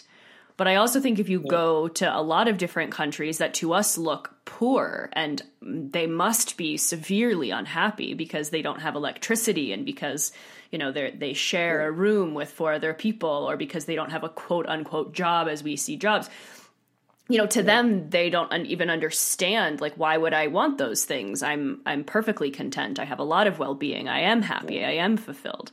So yeah, I think maybe like a bigger problem is this larger concept and experience of like admitting we were wrong about a lot of shit, and that's the hardest part, because that's like a really humbling, vulnerable position to take, I think. Yeah. I don't think that'll ever happen. I think we'll cruise right past admitting we were wrong, and just like pretend like whatever the next good system of ideas were, we came up with ourselves, and this is just continuing the project that we were always going to go for. I am super pessimistic that there's going to be a big mea culpa moment. I think in general, if progress is going to happen, it's going to happen by people slowly starting to move and adopt other people's ideas, subtly transform them and make them their own and pretend like they came up with them, as opposed to just admitting, actually, we were wrong here. But on the other hand, it's getting pretty difficult. It's going to continue to get difficult to not admit that ways that we're doing things are wrong. I mean, I think that's also what is so interesting about happiness research in a lot of ways, is if you look at graphs of happiness, like in income, people's income stops mattering for their happiness on an individual level at a certain threshold. I think it's $70,000 per year in Western countries, which is a high threshold. But then it doesn't matter if you make $100,000 a year or $100 million a year. You have an equal chance of being happy. That a lot of the ways that we tended to think about things, that just the richest countries are going to be the happiest ones. That's not true. There's a lot of countries that are not particularly rich that are doing really happy. Latin America, as you're saying, Latin America is a really good case study of the types of things you're talking about, where they always consistently score far above where you would think they would score in terms of their happiness levels based on their GDP and their employment and level of development. And the leading explanation for that, at least the way that I've understood it, is that the community and social family ties are so strong that they more than compensate for whatever benefit you're going to get from getting a $40,000 a year job versus a $30,000 a year job. So yeah, I mean, I think you're definitely right that a lot of the ways that we've been doing things are wrong, and I think they're going to get increasingly difficult to ignore. I mean, climate change in particular is probably the most obvious example of this, where, I mean, it's I think already impossible to ignore the reality of climate change, and it's only going to become more impossible as the years go ahead. This idea that we can just keep producing with no regard for the waste that is being offshoot because of it, I think is going to get increasingly untenable. And when it becomes totally untenable, hopefully there's a new set of ideas and systems that people can pick up that works. Hopefully.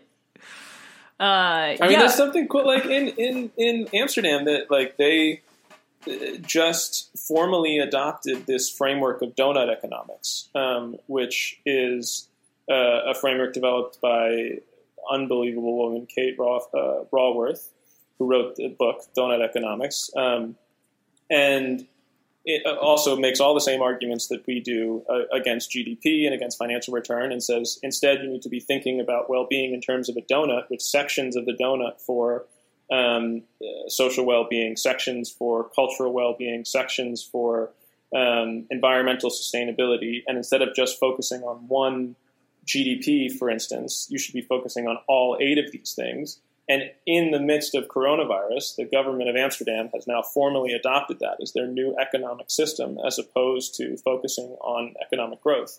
There was another thing that just happened where hundreds of Dutch academics signed a petition basically adopting versions of degrowth principles to lower economic growth and to adopt new economic systems. That's, again, in my more optimistic moments throughout coronavirus, you're starting to see new ideas creep into formal settings in a way that, at least to me, is kind of exciting. Do you feel the same way that I feel, which is like this very guilty sense of like gratitude or happiness that coronavirus is happening, simply because it is breaking down a lot of like bullshit that if we're not going to sit here and on our own have like the come to Jesus moment that we were wrong, I don't really understand how this is going to happen without some sort of like external provoking. Totally. Yeah. I mean, we've talked about this before. I think like there's a pretty clear pattern in history where giant leaps forward in progress tend to happen after giant leaps backward. And there needs to be some, or at least there seems like there needs to be some giant crisis to wake everyone up to what is really important, and then adapt the system to their needs. So yeah, I mean, I don't know. I'm curious what you think about it. I go back and forth. I think in general, I am optimistic. I think that this crisis is unique especially even at like, I've never seen so much interest in mental health and loneliness as I'm starting to see now. I've never seen so much interest in alternative economic principles that I'm seeing now. I think there's a sense also there isn't a particular enemy. I think that was a big problem with like the last two crises that we faced of 2001 and then 2008, where the enemy was Muslims or the enemy was bankers, and that just served to tear the country apart even more. Whereas this, the enemy, there's a lot of people trying to make it China, but I think the enemy is certainly a virus that's affecting everybody. And hopefully that can maybe bring us together in a way that other slower movements wouldn't be possible, wouldn't be able to do. So yeah, I don't know. I am like kind of optimistic that we're going to come out of this better than when we went into it. Of course, I could be horribly wrong, but I don't know. What do you think? I mean, it's interesting, like, in terms of finding an enemy, because I do think, of course, the reason we're unhappy and lonely is not because of the coronavirus. Like, that's just sort of exposing something that was already there. So I think I am a generally optimistic person, but I also feel like I'm generally optimistic because I don't know how else to be. Like, I don't know how to live. Yeah. I'm not optimistic in the sense that I think things will get better. I just think there's a possibility that they might, and that's good enough, because if I didn't, like, why am I even here? But I do get concerned that even though there is a virus going on, that we are projecting maybe too much at that itself, or whatever has manifested as a result of social distancing, etc. And then we go back to quote unquote normal life, and that feels so much better than staying alone in our homes that we forget that quality of life to begin with wasn't all that great. So that's a concern of mine. And I also think it's really fascinating. I don't know if you've experienced this in America. Certainly there's a lot of like pretty, what I thought were smart, informed people that don't think there's a virus at all, that thinks this is like a global vaccine Bill Gates conspiracy. The pandemic. Or the 5G stuff, which I think, it's fascinating to me though, because I actually think that type of like militant sort of religious scapegoating isn't that much different energetically from seeing all of this just in terms of the virus as like the enemy, just as, or the banking system, right? Or Muslims. I'm much more comfortable with being like, well, but why did this happen? Like, why do we have this virus? How did this happen? What might our, what we're doing as far as like running countries and humanity and the food system and all these other things, how might that have made this possible? Yeah, that's a totally fair point and critique. Yeah, I think the more we just focus exclusively on defeating this enemy, I mean, that's also why I get a little bit uncomfortable with the language of we're at war with coronavirus. That then if you do focus too much on just defeating this so-called enemy of coronavirus, then once the enemy's won, you're not going to go back and actually examine all of the ways that we got here. There's like a funny meme that was going around that was like, let's not pretend that the world of 80-hour work weeks and like was just a mental health paradise before all of this happened that we can't wait to get back to. So yeah, I mean, I totally think that's a fair point. I definitely think that's fair. On the other hand, I think it's going to be increasingly hard. Like, I don't know, man. Try telling people that tying their health insurance to their employer is a good idea after this crisis, or telling people that, you know, essential workers should be making $8 an hour. I mean, I don't know. I think that those arguments are going to get increasingly difficult for people to stomach. But yeah, I share that concern. I think that's a fair point, that if we focus too much on this, then we won't focus enough on what got us here in the first place.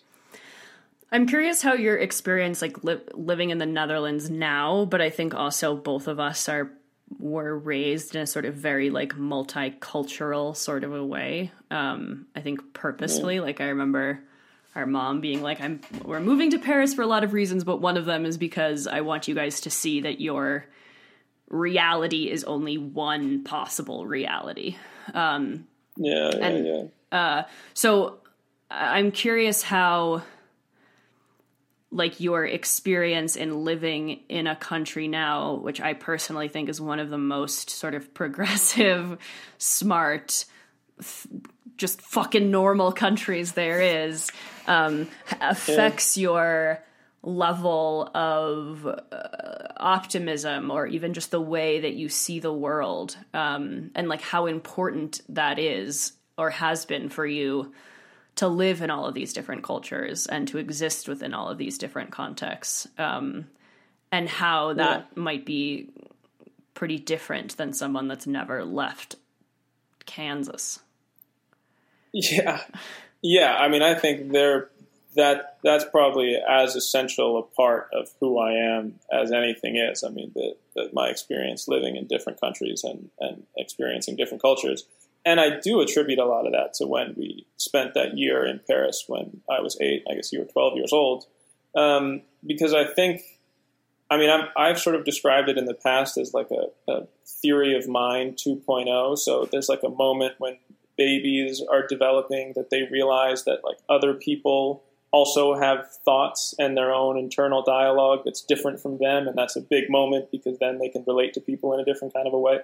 I feel like us moving to Paris for me was like theory of mind 2.0, where I realized that there was a world outside of America of people living lives that were different than the lives that I knew about, that sounded different, that looked different, that had, I mean, major things in common, but a lot of things not in common with any of what I was familiar with.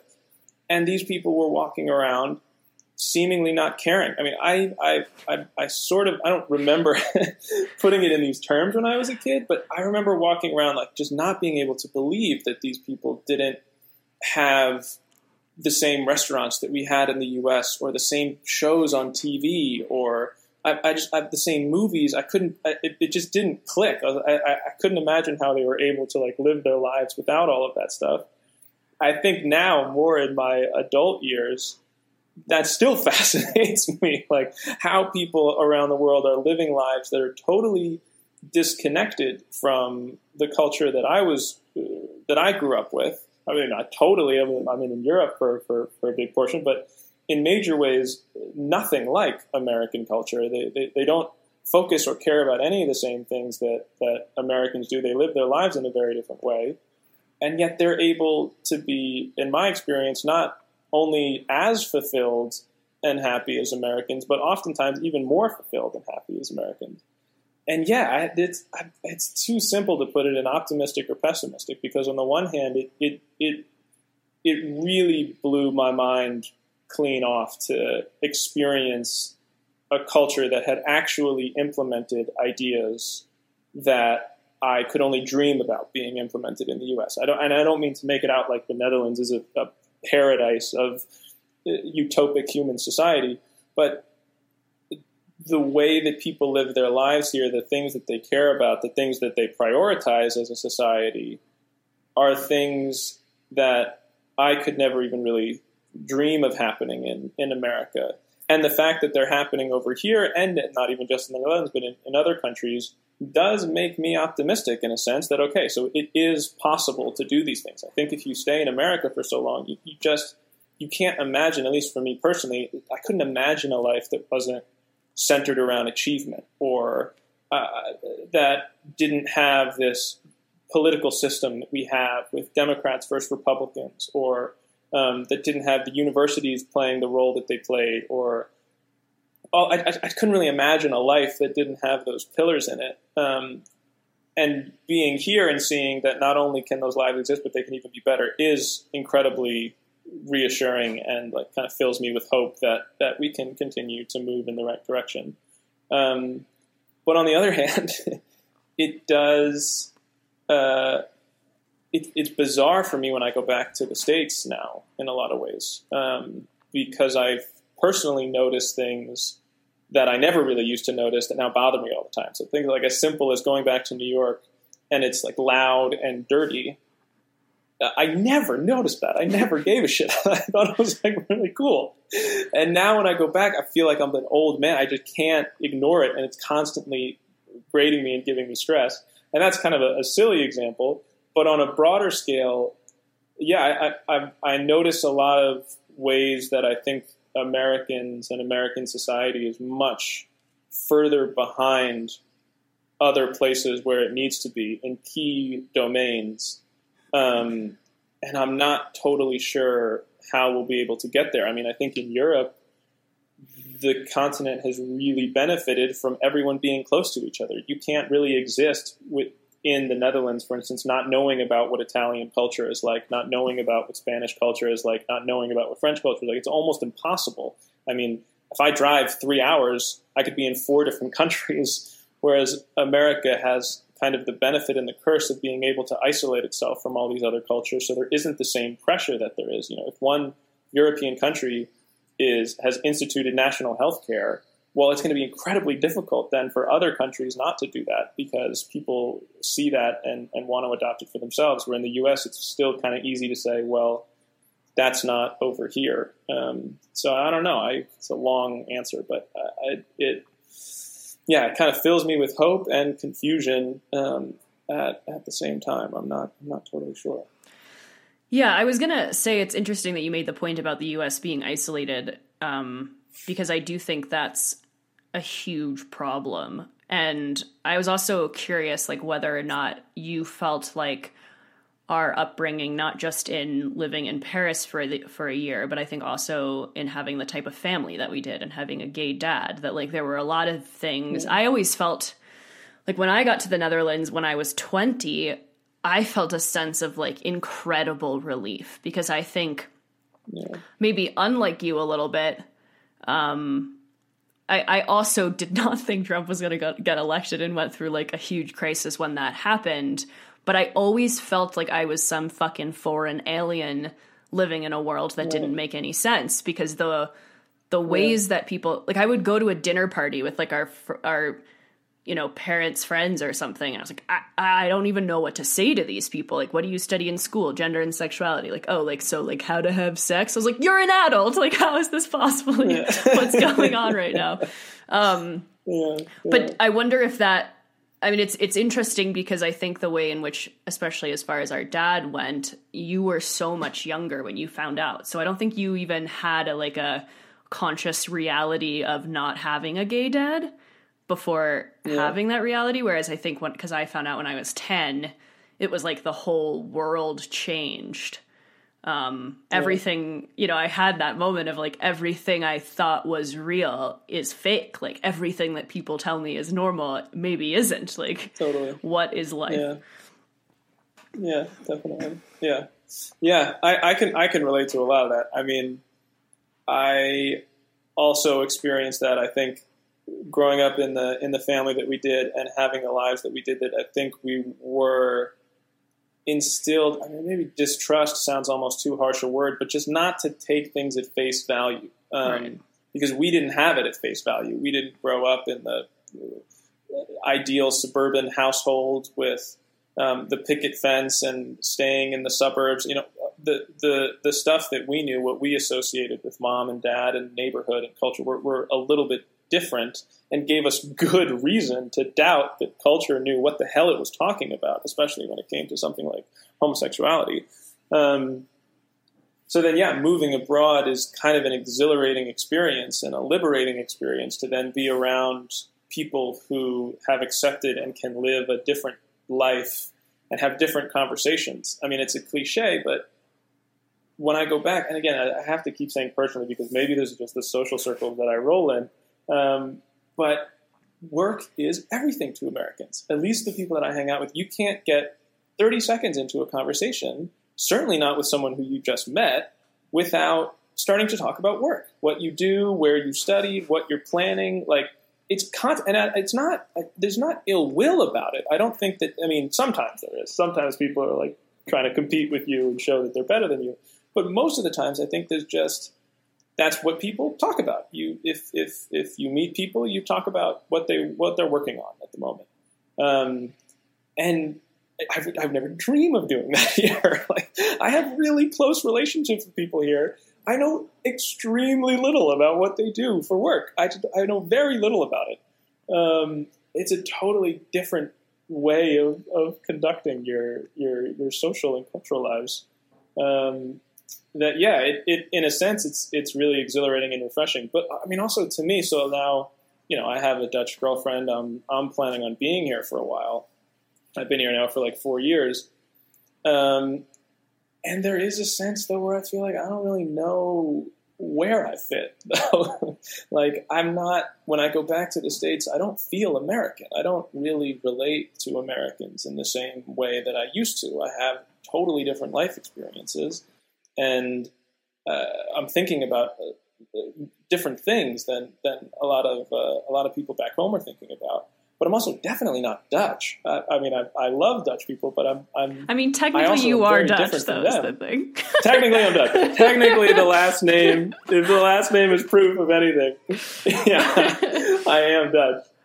And I'm trying to lead into that as much as possible. But I don't know. At the same time, then I'm sort of in this like cultural no man's land, which on the one part's really fun because I can kind of like pick and choose the parts to form my identity that I like. I don't have to adopt cultural norms or social stereotypes that I disagree with. But on the other hand, then I'm like this weird creature that doesn't really belong to a particular cultural home, which, it's still something I'm navigating, trying to figure out.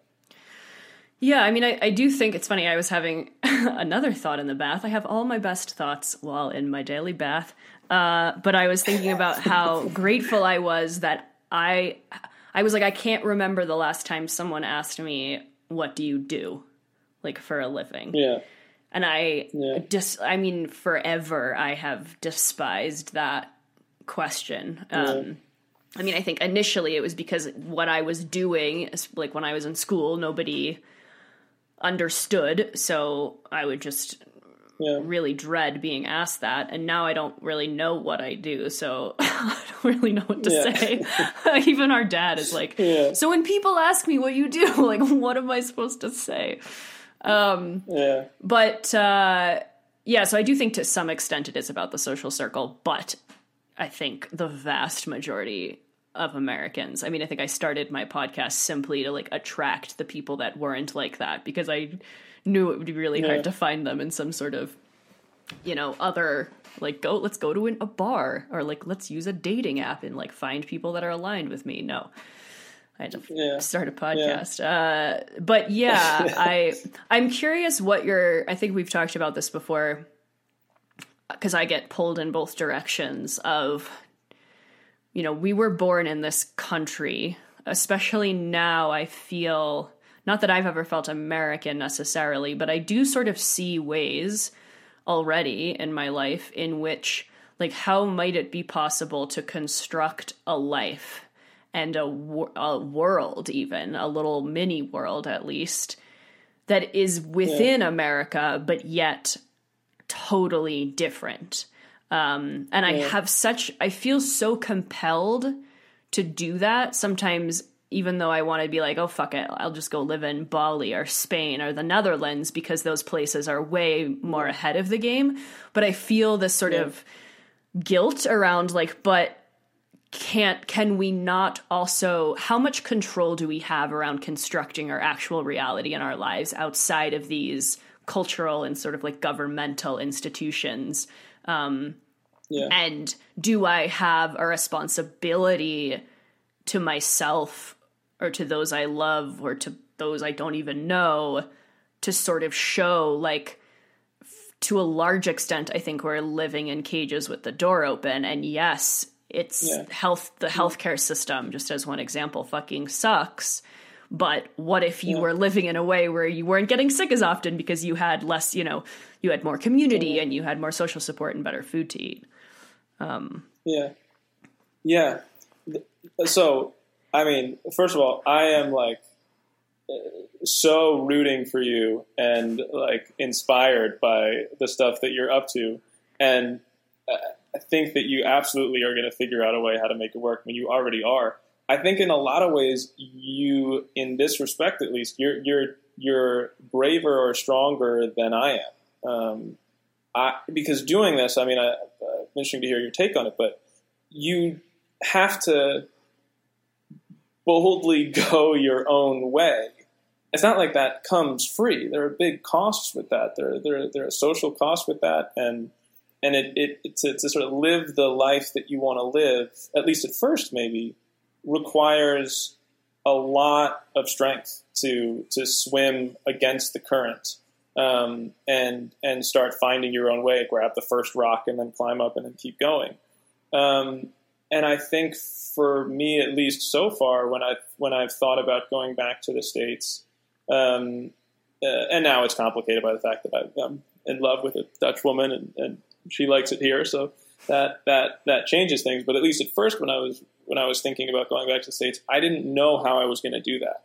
I saw a life where I would get sucked in, and I wouldn't be able to break out of it. I mean, I think as well, us growing up, we evolved in different social circles with different expectations, and slightly different dynamics, to the extent that I don't know if I would really be able to escape it or to get away from it or to build up the kind of life that I wanted to, that was inspiring and fulfilling. I mean, because of the structural elements that were in place, because of the healthcare system, because you're bombarded with politics and all that. But also, I mean, even the people closest to me, I think I would, eventually I would end up getting pulled into something that I would end up not being really happy about, and not really knowing how to resist it. And so being abroad, it's a lot easier for me because now I'm getting pulled the other direction. Like, I mean, for me, I think I have a tendency to work more than I should or more than is healthy for me. And if I'm in an American context, that's encouraged. You're rewarded for that. You're praised for that. You get promoted for that. You get social status for that. And here, it's the opposite. I get I get ridiculed for that constantly, which is good because then it sets me in the middle ground, I think. But at least so far, I've found it to be easier. Maybe I'll just say it's easier for me to be in a place that is pulling me in the direction that I want to, rather than in a place that's pulling me in the direction that I don't want to. But of course, also that's like quite easy for me to say and maybe rationalize when I'm living over here and don't plan to go back. But yeah, I mean, in terms of the value that can be created by establishing your own community and living a life as a model for others to follow that lives by a different code. I mean, I can't really imagine anything more meaningful than that.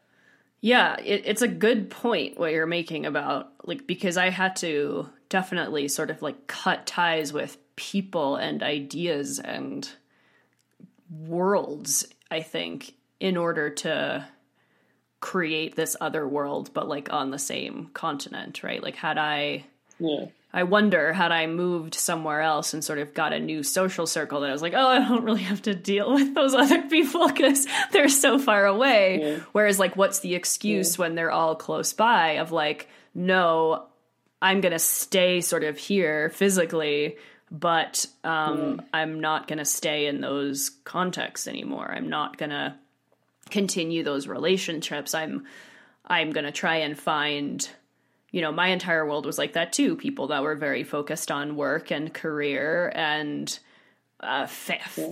getting married and having babies. And like, holy shit, did I get sort of sucked into that whirlpool for a while. And sort of thank God extracted myself from that. But it's hard. It's like quicksand. I mean, like Gabor Mate has that great quote about like authenticity and belonging, and that belonging trumps authenticity. And it's like, it's really hard to not just want to do what everyone else is doing because it feels more comfortable and it feels safer. I mean, to be isolated and alone is super fucking scary. Yeah. Definitely. I have so many. I mean, okay, wait. One last thing. Hit me, yeah. I wanted to get your perspective because I don't think I thought about this before, and I think you very explicitly said it to me once. Like, obviously, the only context in terms of like siblingry that I've had is being the older sibling. So I didn't ever have the understanding of what it might be like to have an older sibling. And I remember you said something to me very funny, which was like, like I started to snowboard, and you're like, well, that's why I started to snowboard. But then like, wait, why aren't you snowboarding anymore? Like, you don't like this? Or like, you started to play music. That's why I've played music and write guitar. Like, why aren't you doing this anymore? And I feel like I was like super into like concepts around like non-monogamy. And yet you were the one in a non-monogamous relationship for all of college. And I was like living a married monogamous housewife life. And I wondered, now, like whether you still feel those types of things, or whether like almost there's a guilt, like, oh, I should just like move to the Netherlands and like do what Micah's doing so he doesn't feel pressured to uproot his whole life and like learn how to snowboard again. But yeah, I'm curious like what that's been like for you, being the younger sibling. And I think I've probably, I don't know, I think because like I said at the beginning, I've done this thing where I didn't necessarily have plans. And I think within that context made a lot of errors because I was just sort of like doing what felt right in the moment and not necessarily thinking many steps ahead. And I feel like that's probably led to both inspiration, but also sort of anger and fear on your part too. That you have adopted things and then changed course in dramatic ways. Well, that, but I think also in terms of like, you knew me growing up so well and knew what my ideals were and what I cared about. And then I think especially like for all of my 20s when I was in this life and world and relationship that I think anyone that had known me for a long time knew was kind of oppositional to who I was, like being really confused or frustrated or afraid that I was, like I said, getting sucked into some sort of whirlpool that didn't make any logical sense. Yeah, I was confused. I'll be honest. I was confused about that portion for a while there. But I don't know. I mean, also, like, I think at the end of the day, I've always kind of relied on your strength. You've never gotten yourself into a situation where I really doubted that you were going to be okay in the end, ever. I think like you've always managed to figure out a way to get yourself out of situations that don't work, and also to get yourself into situations that are really meaningful, and everything in between. And so that part of your life definitely was confusing to me. It didn't totally align with a lot of the things that I thought I had understood about you. Or I'd understood about what you valued. But I also believed and relied on you that if this was something that wasn't actually working, you would figure out a way to make it right. And if not, then this was really what was right for you. I mean, I think at the end of the day, like, predicting your behavior is harder than predicting the stock market. So if I was thinking I knew what was going to happen for you, that would be a fool's errand.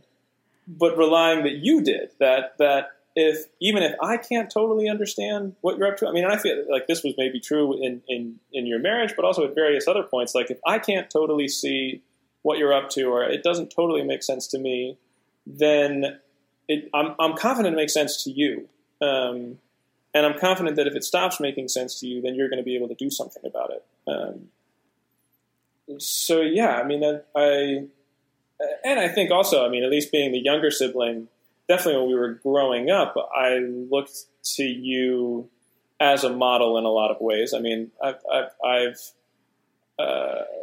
conspicuously followed in very clear footsteps, from snowboarding to playing music to being in the Netherlands to having a non-monogamous relationship. I mean, that's not a coincidence. I don't think that's happened on a relative delay to yours. So yeah, shit, who knows? Maybe now I'm currently settling down into monogamous married life, and in 5 to 10 years, I'll end that to go start a commune in the middle of the desert somewhere. That's totally possible. But yeah, no, I don't know. Also, I think my relationship towards you, the way that I've viewed you, is, yeah, I'm always like kind of following behind your footsteps to see where you're going to end up, and trying things on for size that you embody, and a lot of the times they end up totally working for me to a large extent. But I don't think I've ever found it particularly disturbing that then you would have moved off those ideas. That if you were playing music that you're not anymore, if you were married that you're not anymore, I don't think that's ever been totally disturbing. It's kind of like come with what I've expected from you. I don't really expect you ever to stay the same. I expect you to be kind of constantly evolving, which is also kind of cool for me, because then I get to like enter into fields of thought that I would have never come into contact with otherwise. So yeah, I don't know. I mean, maybe it's more disturbing than I think it is, but for the most part, I've kind of viewed it as a positive, at least in the ways we're talking about. Yeah, I think it's really interesting. I definitely feel like I see a trajectory where we have basically the same values and views on the world, and the changes that we're trying to enact are pretty fucking aligned, but we're coming at them through these sort of different pathways, I guess. And I am very curious to see how maybe at some point those pathways sort of intertwine, because I can see like your sort of theoretical, philosophical, economical, structural framework to all of this at some point obviously meets up with the experiential day-to-day life of how we do things. And in what ways, like, is what I'm doing sort of like training ground for your ideas, or your ideas sort of context for my physical world in some way. Yeah, that's a really interesting observation. Yeah, I think there's a lot of truth to that. I'm definitely curious to see how that develops in the future. Yeah, I don't know if Mom, I'm sure she told you this story because she's very proud of it, but how I guess she like went to a psychic one time or something, and it was before either one of us were born. And the psychic basically said to her, like, if you ever get pregnant, you can't have an abortion because the kids that you're going to have are going to change the world. And she always would say that to me. And I was just like, God damn it. Like, what? That's pressure. Like, what are you talking about? Of course, it made way less sense to me before, I feel like. But now I'll try. We can try at least. Yeah, man, I'm doing my best. I'll certainly keep at it. I mean, yeah, it's funny. I do think for us, yeah, we've never necessarily, and I think it's one of the best is one of my favorite and least favorite things about myself, that I'm not ever really satisfied with something that I don't think is profoundly meaningful or profoundly important or influential. Like I don't think either of us have ever envisioned a life for ourselves where we'll get by doing something that's pretty good, but not necessarily the most amazing thing we could be doing, and then be satisfied. A lot of the stuff that I learned in happiness research is that might not be the surest way to be satisfied with your life. But it also has kind of driven and motivated me to do a lot of the things that I've ended up finding meaning in. But yeah, I don't know, you can correct me if I'm wrong, but I think we share that sort of inclination to try to do the most. Well, I think I would reframe it a little bit in that when I got divorced and was what felt like I was like dying in a pool of my own terrible decisions right after that, my ideas were so broad. I mean, I was like, I'm going to create this like healing world, and it's going to be used, like we're going to come up with all these different sort of, structures that can be replicated in all these different places. And I mean, thankfully at the time, I think I was in a very sort of like intuitive, instinctual place. And the message I kept getting was just fucking deal with your backyard. Like, stop trying to quote unquote change the world. Like, maybe the way to do that is just to change your personal life. Totally. And I continually get that reassurance of like, as long as I think at the moment I wouldn't be and am not satisfied unless I'm doing the most authentic thing for me. Right. Totally. So it's like, it's not framed in like doing big things and meaningful things, as far as some sort of like, profit is concerned or even reach is concerned. It's like, what do I find fun? It's like, I really like to talk.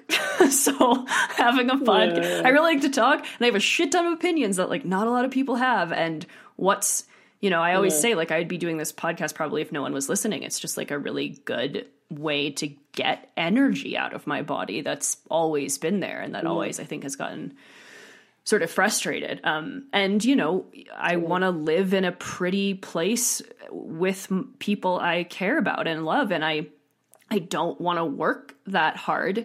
So I want to live in a way that, utilizes lots of different people's skills so that I'm not expected to, cook and clean and raise kids and have a business. I mean, those things are completely impossible.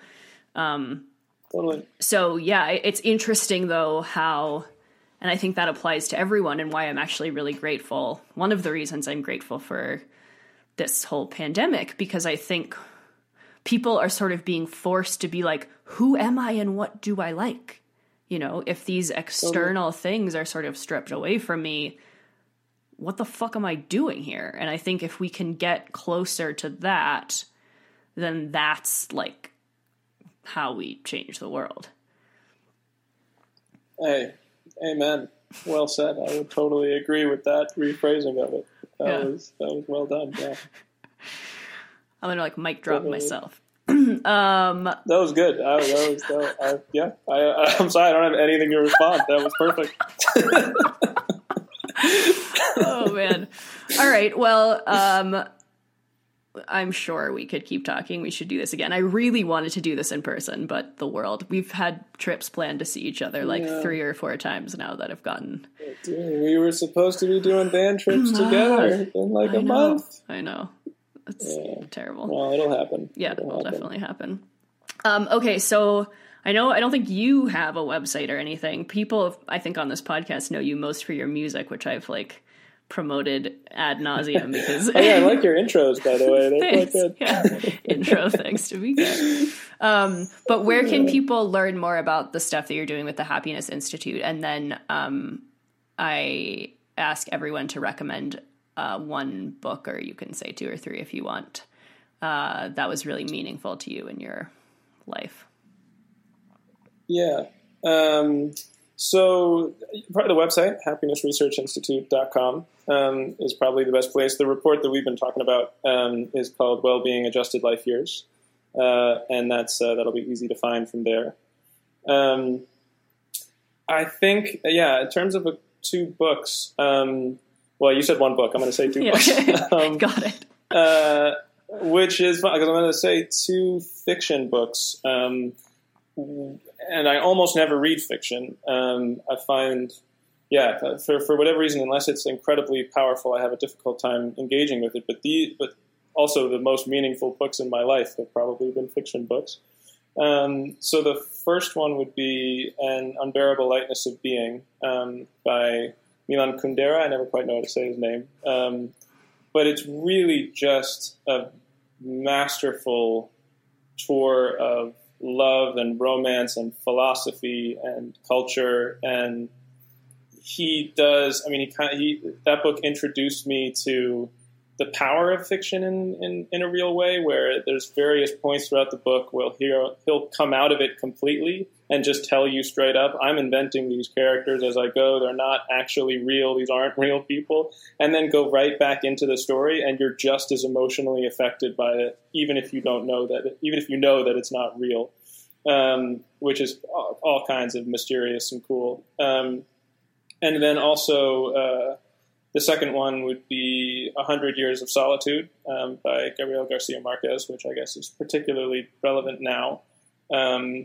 But that, I've read it. I'm about to start reading it again. I don't even know how to explain that book. It's such a masterpiece. It's such unbelievably beautiful writing. And on every page, almost in every paragraph, there's like a new mind-blowing concept or beautiful turn of phrase that frames an issue in a way that you never thought about before. That I really just can't recommend it enough. So I think those would be the 2, and that's quite relevant for coronavirus, I guess now. Yeah. Sweet. So recommendation. Thank you. I did finally, you recommended The Unbearable Lightness of Being to me for so long, and I finally read it a year or so. Oh, ago, nice. Maybe? And also, have you ever seen the film? I don't know if we talked about it. Yeah, I don't think we have. I have not seen the film. Oh, you should. Did you like the book, and what's the film like? Yes, I loved the book. I have a lot to say about it.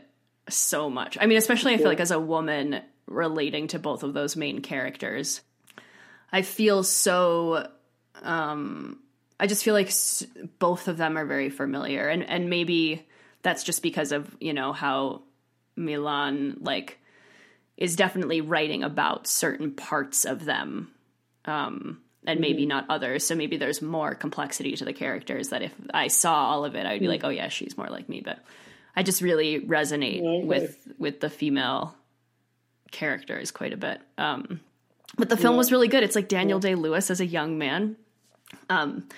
It's God, I didn't know it was Daniel Day.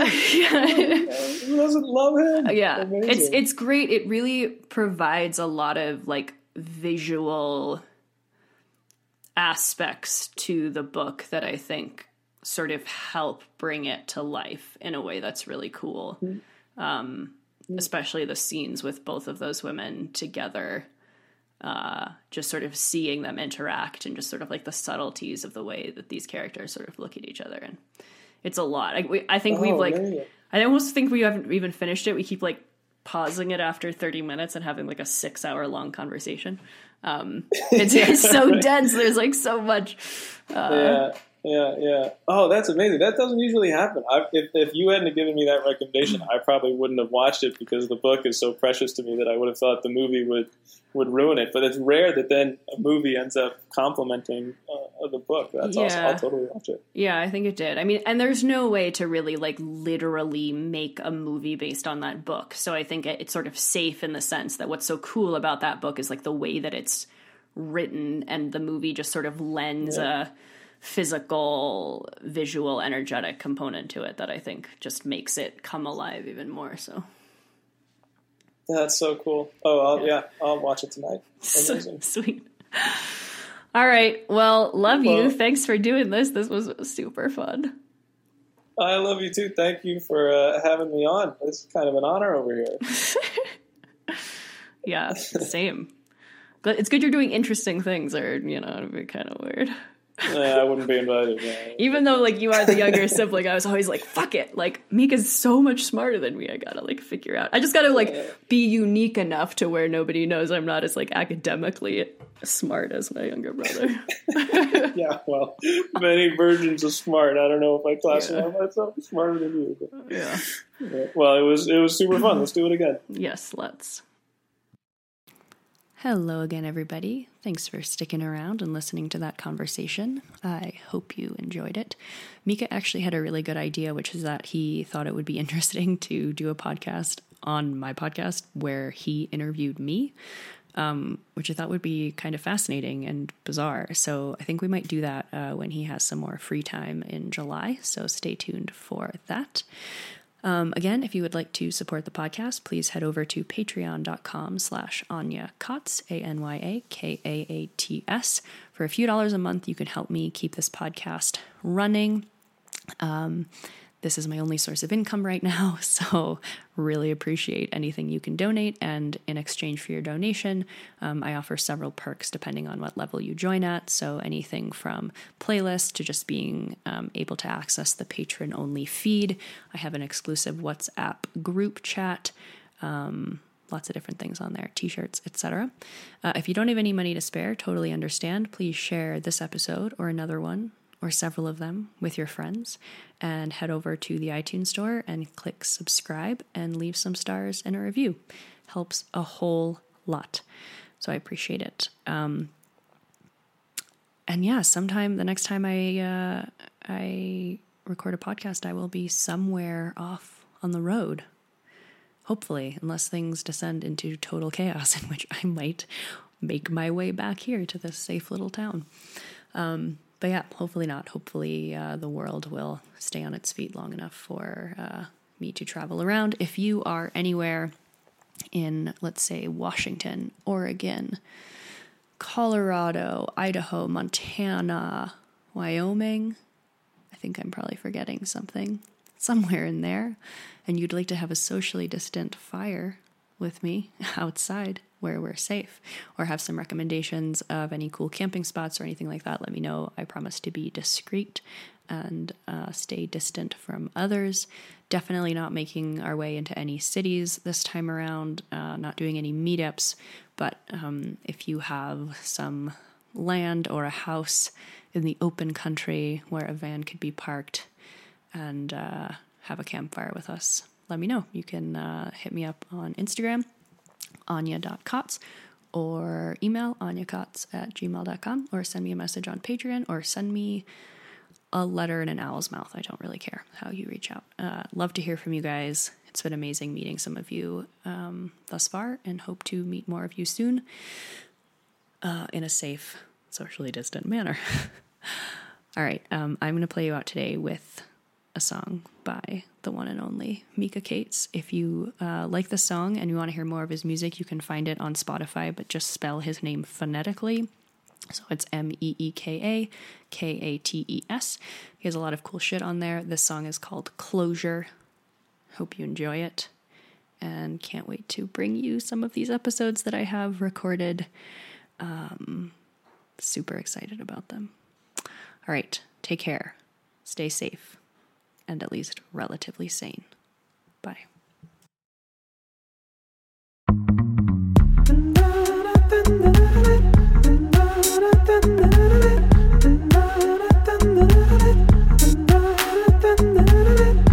I was on my way down with my love, it started to show. Signs of wanting you that I never wanted to know. In over our heads, we tried to let it be. But we opened our hearts instead.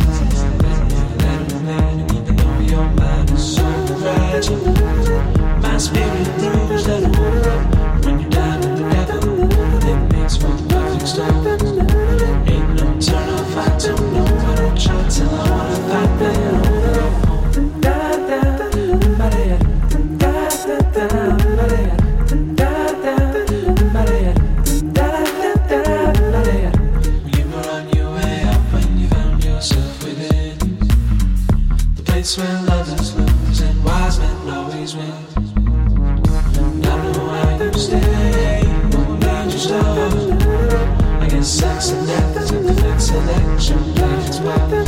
Say ain't no turn if I don't know. I don't try till I wanna fight, man. I wanna go home. I wanna go home. So take me home.